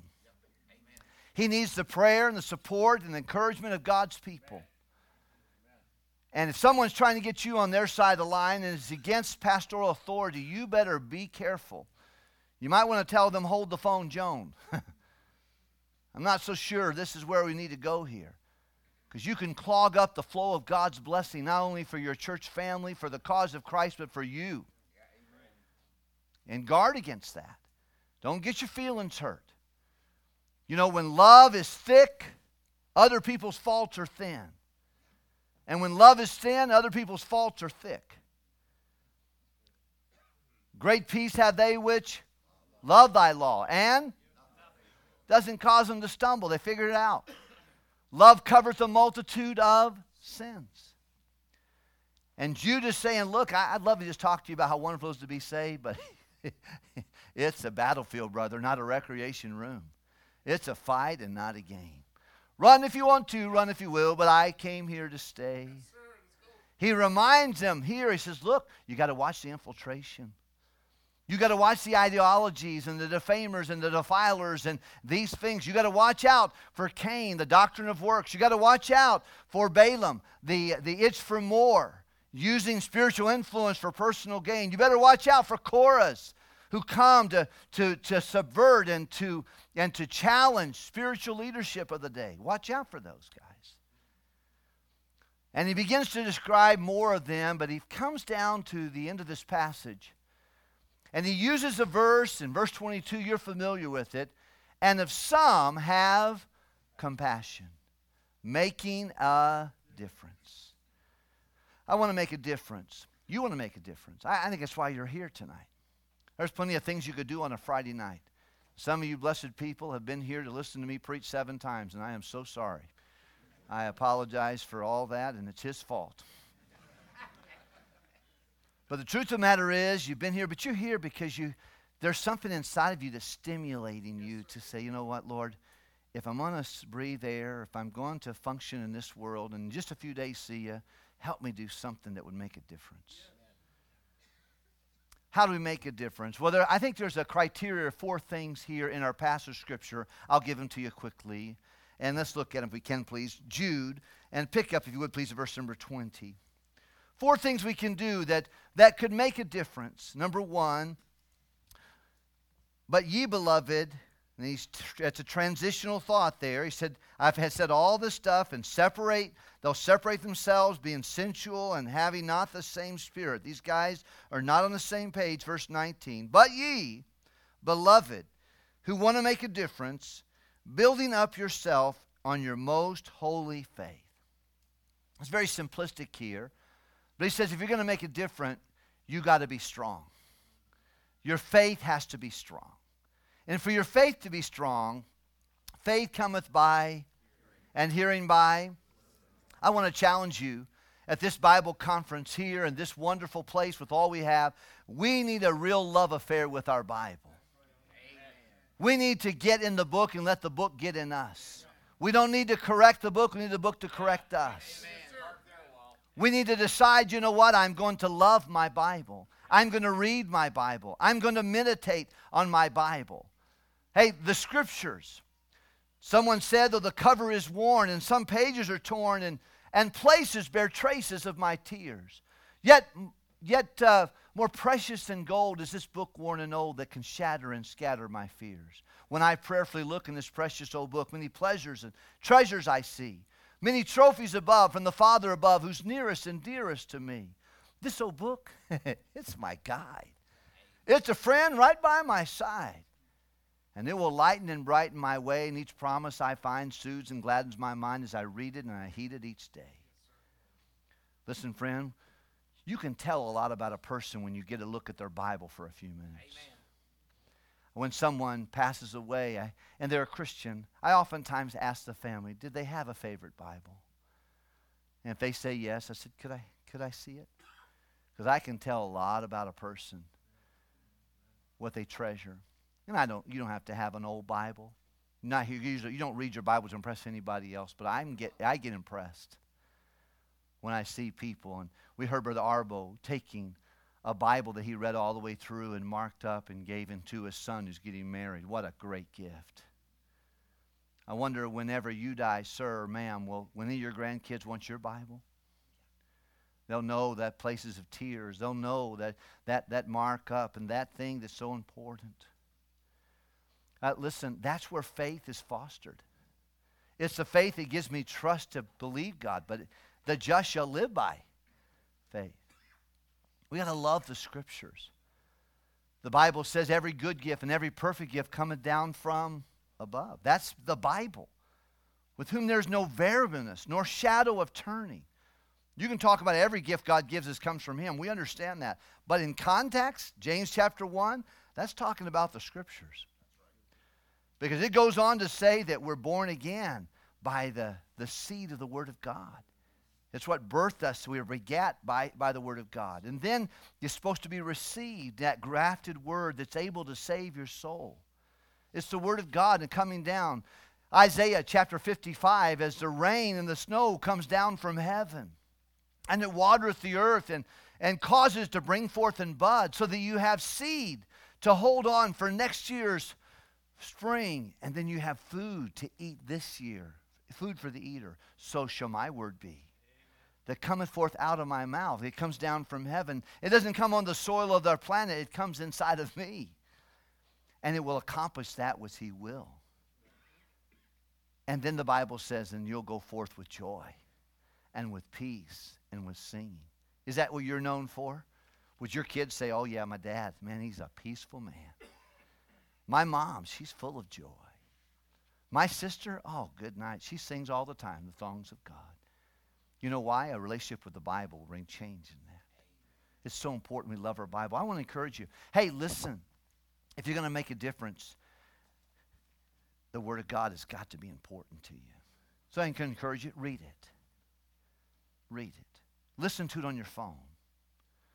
Listen to it and absorb it. Meditate on it. You can't read your Bible when you're driving down the road. It's not a good idea. But you can listen to your Bible. And you can meditate on your Bible. You can think about the Bible when you're doing your dishes. You can meditate on it. Matter of fact, the Bible tells us, this book of the law shall not depart out of thy. Hey, talk about the Bible. You know, it ought to be just as normal as breathing for a child of God, for we to walk up to each other and say, hey man, tell me something from the Scriptures. What's the Lord talking to you about? That ought to be just so normal. He said, don't let it depart out of you'll talk about things you love. Do you love your Bible? Oh, how I love thy law. It's my meditation all the day. Love the Bible. Read the Bible. Meditate on the Bible. Talk about the Bible. Obey the Bible. Whatever it tells you to do, memorize it. Commit it to memory. It's how we build up ourselves by our most holy faith. Number 2, he says, not only build up your most holy faith through the relationship with the Bible, but praying in the Holy Ghost. There's no other way to pray. You need the Holy Spirit of God to pray. And prayer is one of those private disciplines we all need. I had a sweet brother today talk to me a little bit about that. And he said, you know, where did you get the idea of 1 in 12 people have a propensity for prayer? And it's not proven. It's just, I think about the disciples, 12 of them. And when they heard Jesus pray, one of them said, Lord, teach us to pray. Not all of them. One. I don't know if I would have been the one. I probably wouldn't have been there. But I'd like to develop a heart of prayer. Because prayer can do anything God can do, and God can do anything. And what makes us pray is helplessness and faith. What makes us good at prayer is practice and perseverance. And the Holy Spirit of God must be your prayer partner. Romans chapter 8 tells us that we know not what we should pray for as we ought, but the Spirit, who knows the mind of God, can help us. You know, I think prayer is a two-way street. It's me talking to God while God's talking to me. I think some of your best ideas will come when you pray. I remember years ago just driving and making a visit, and the Lord impressed on my heart through prayer a man. His name was Clive. And I thought about Clive. I said, well, dear Lord, bless Clive, help him to get saved. And it's like the Holy Spirit said, that's not enough. I need you to contact Clive. All right, I'll call him. And once again, I didn't hear an audible voice, but I'm just praying. I'm driving down 26th Street in Long Beach, California at the time, and just going on, made a visit and going to another visit, and it was just in the middle of the afternoon, and so I called Clive. I said, hey, Clive, how you doing? This is Pastor Wilkerson. He said, how'd you know? I said, how did I know what? Oh, he goes, Isabel's in the hospital. Or my girl's in the hospital. How'd you know? Who told you? Did school tell you? I said, no, I didn't know. Isabel's not her name. I can't remember her name. You remember? Annabelle. Annabelle's in the hospital. He said, I don't know how you knew. And he goes, well, I said, what hospital yet? He said, Long Beach Memorial.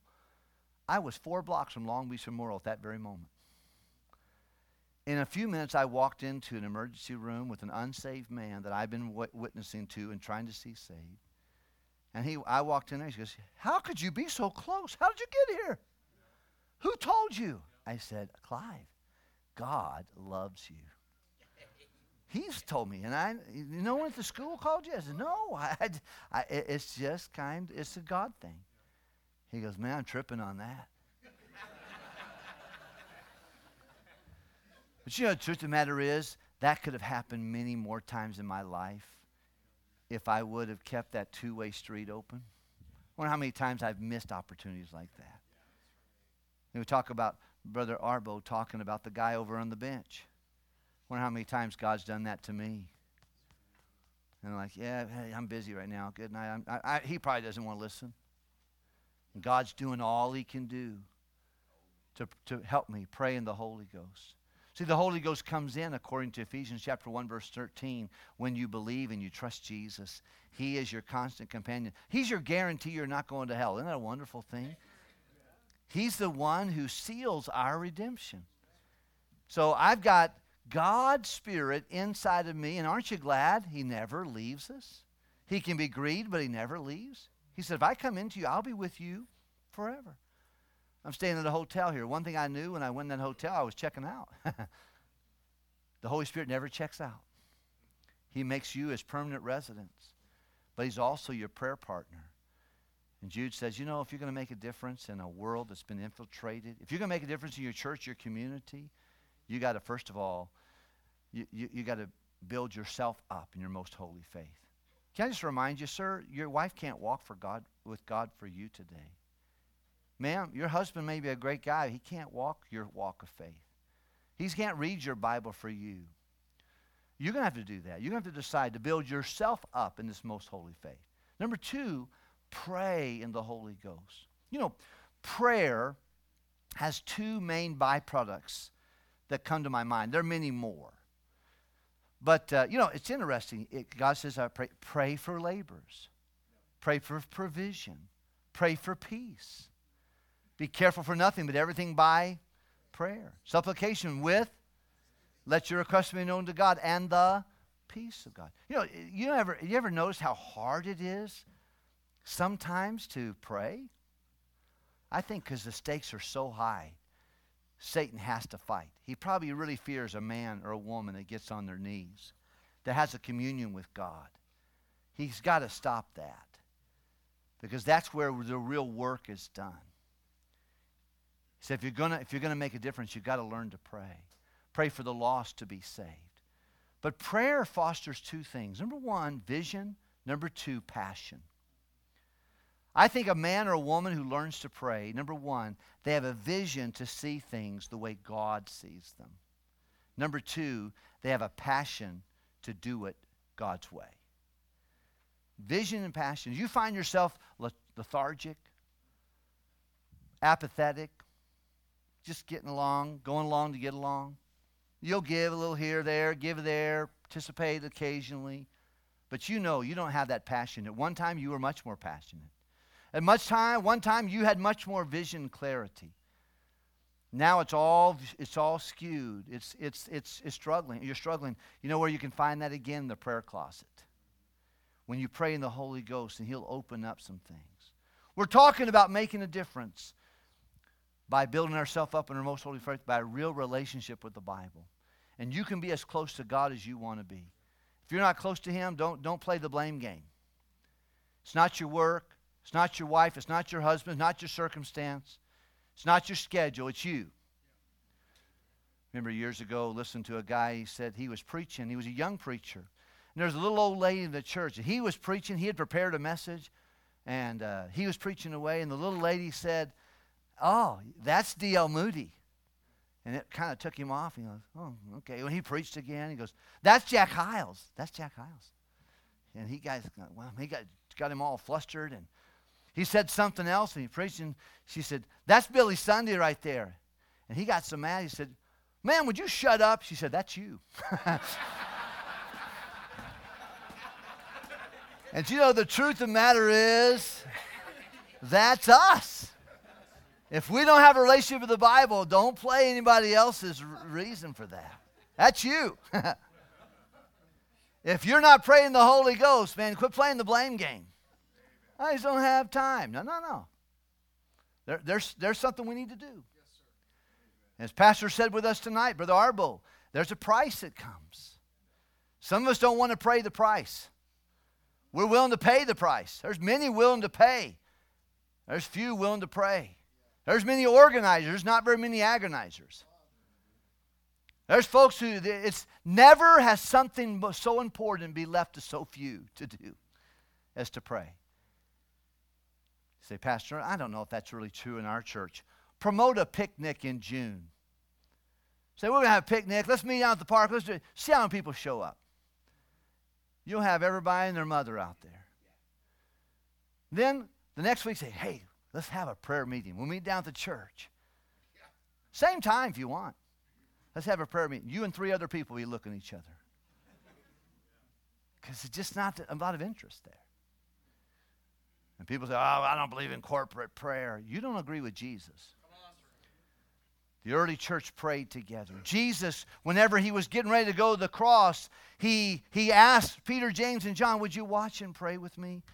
Watch and pray with me. Okay, I'll see you in a minute. I'm going to go over here. He goes over a stone's throw and begins to cry out to the Father. And 2 times, 3 times, he comes back to see if they're engaged in corporate prayer with him. And every time he sees them sleeping. If corporate prayer is important, then why in the world would he go back and check on them? No, that was important to him.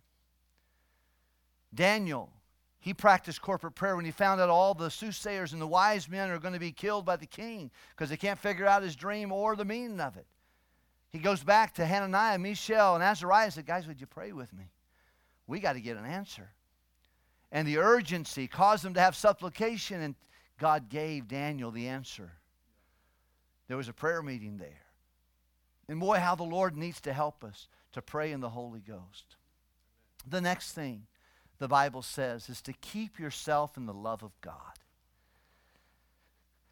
I remember years ago visiting a man who was married and had 3 beautiful children and was living such a low, frustrating life.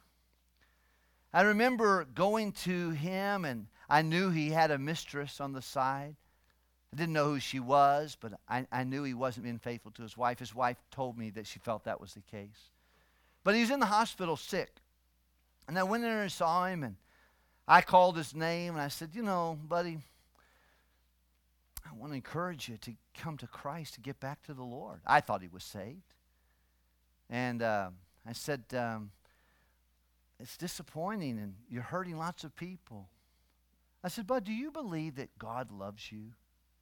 I'll never forget what he told me. He said, "Pastor, God might love me a little bit, but not like he loves everybody else." And I said, "Bingo. That's your problem. You're not convinced that God cares about you. That's why you live such a low life, because you have a low opinion of the love of Christ." Fast forward a few years later, I remember seeing him, and he was in the hospital again. I went and saw him, and he was still in that wicked state, I could tell. But he said, "Pastor, I can't talk right now, but would you see me tomorrow morning?" I said, "I've got to fly out tomorrow morning." He said, "Well, how early you have to fly out?" I said, "I have to leave for the airport probably at 6:37. He said, would you come tomorrow morning, please? So, I mean, it's like me 5 o'clock in the morning. He said, I don't care. Would you come? And I went that morning. I saw him in his hospital room. And I said, how can I help you? He said, Pastor, I'm not saved. I said, so you're struggling with your salvation? He goes, maybe you didn't hear me. I said, I'm not saved, Pastor. I never have been saved.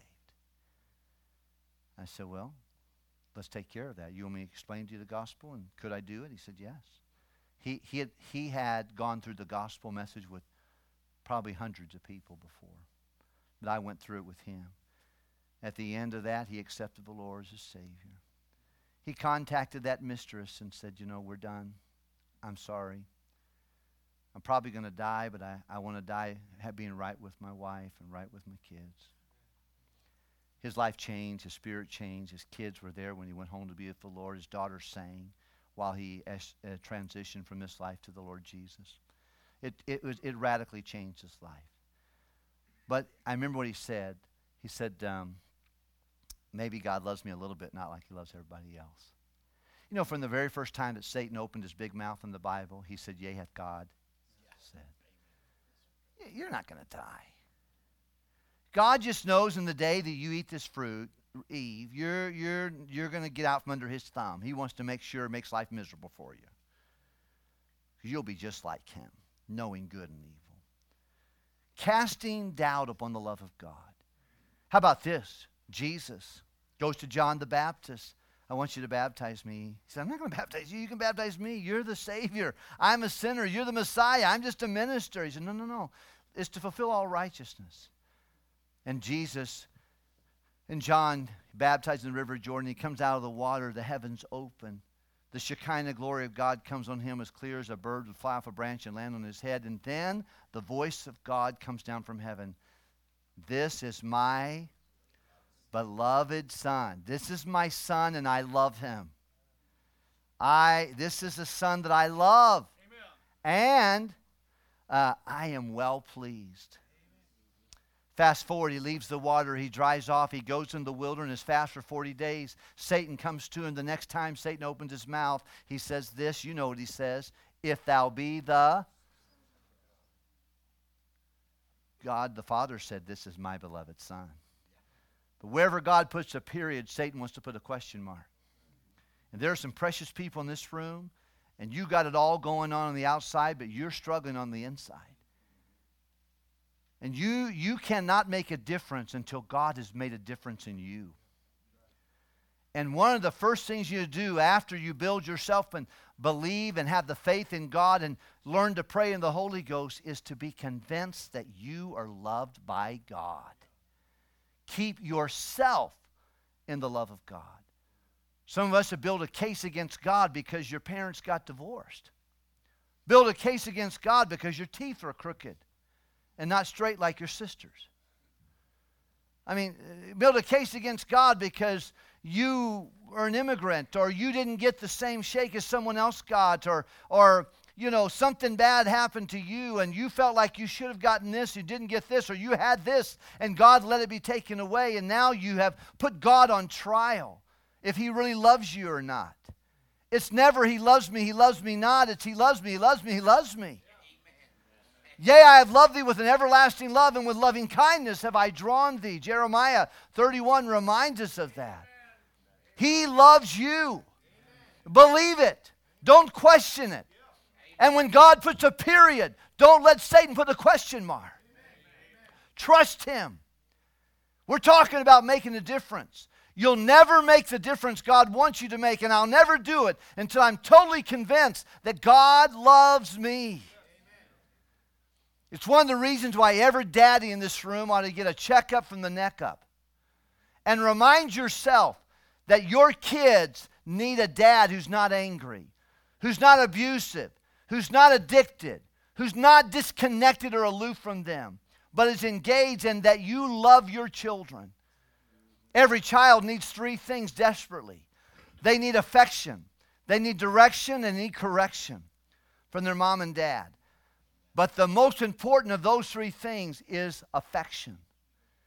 If a child has a confidence that he is loved, he will take correction and direction much more readily. And we've got to be not lazy lovers. We've got to say, God, please help me to know what it means to love genuinely. And you cannot do that without the help of the Holy Spirit, without the confidence in the Word and relationship with the Word of God.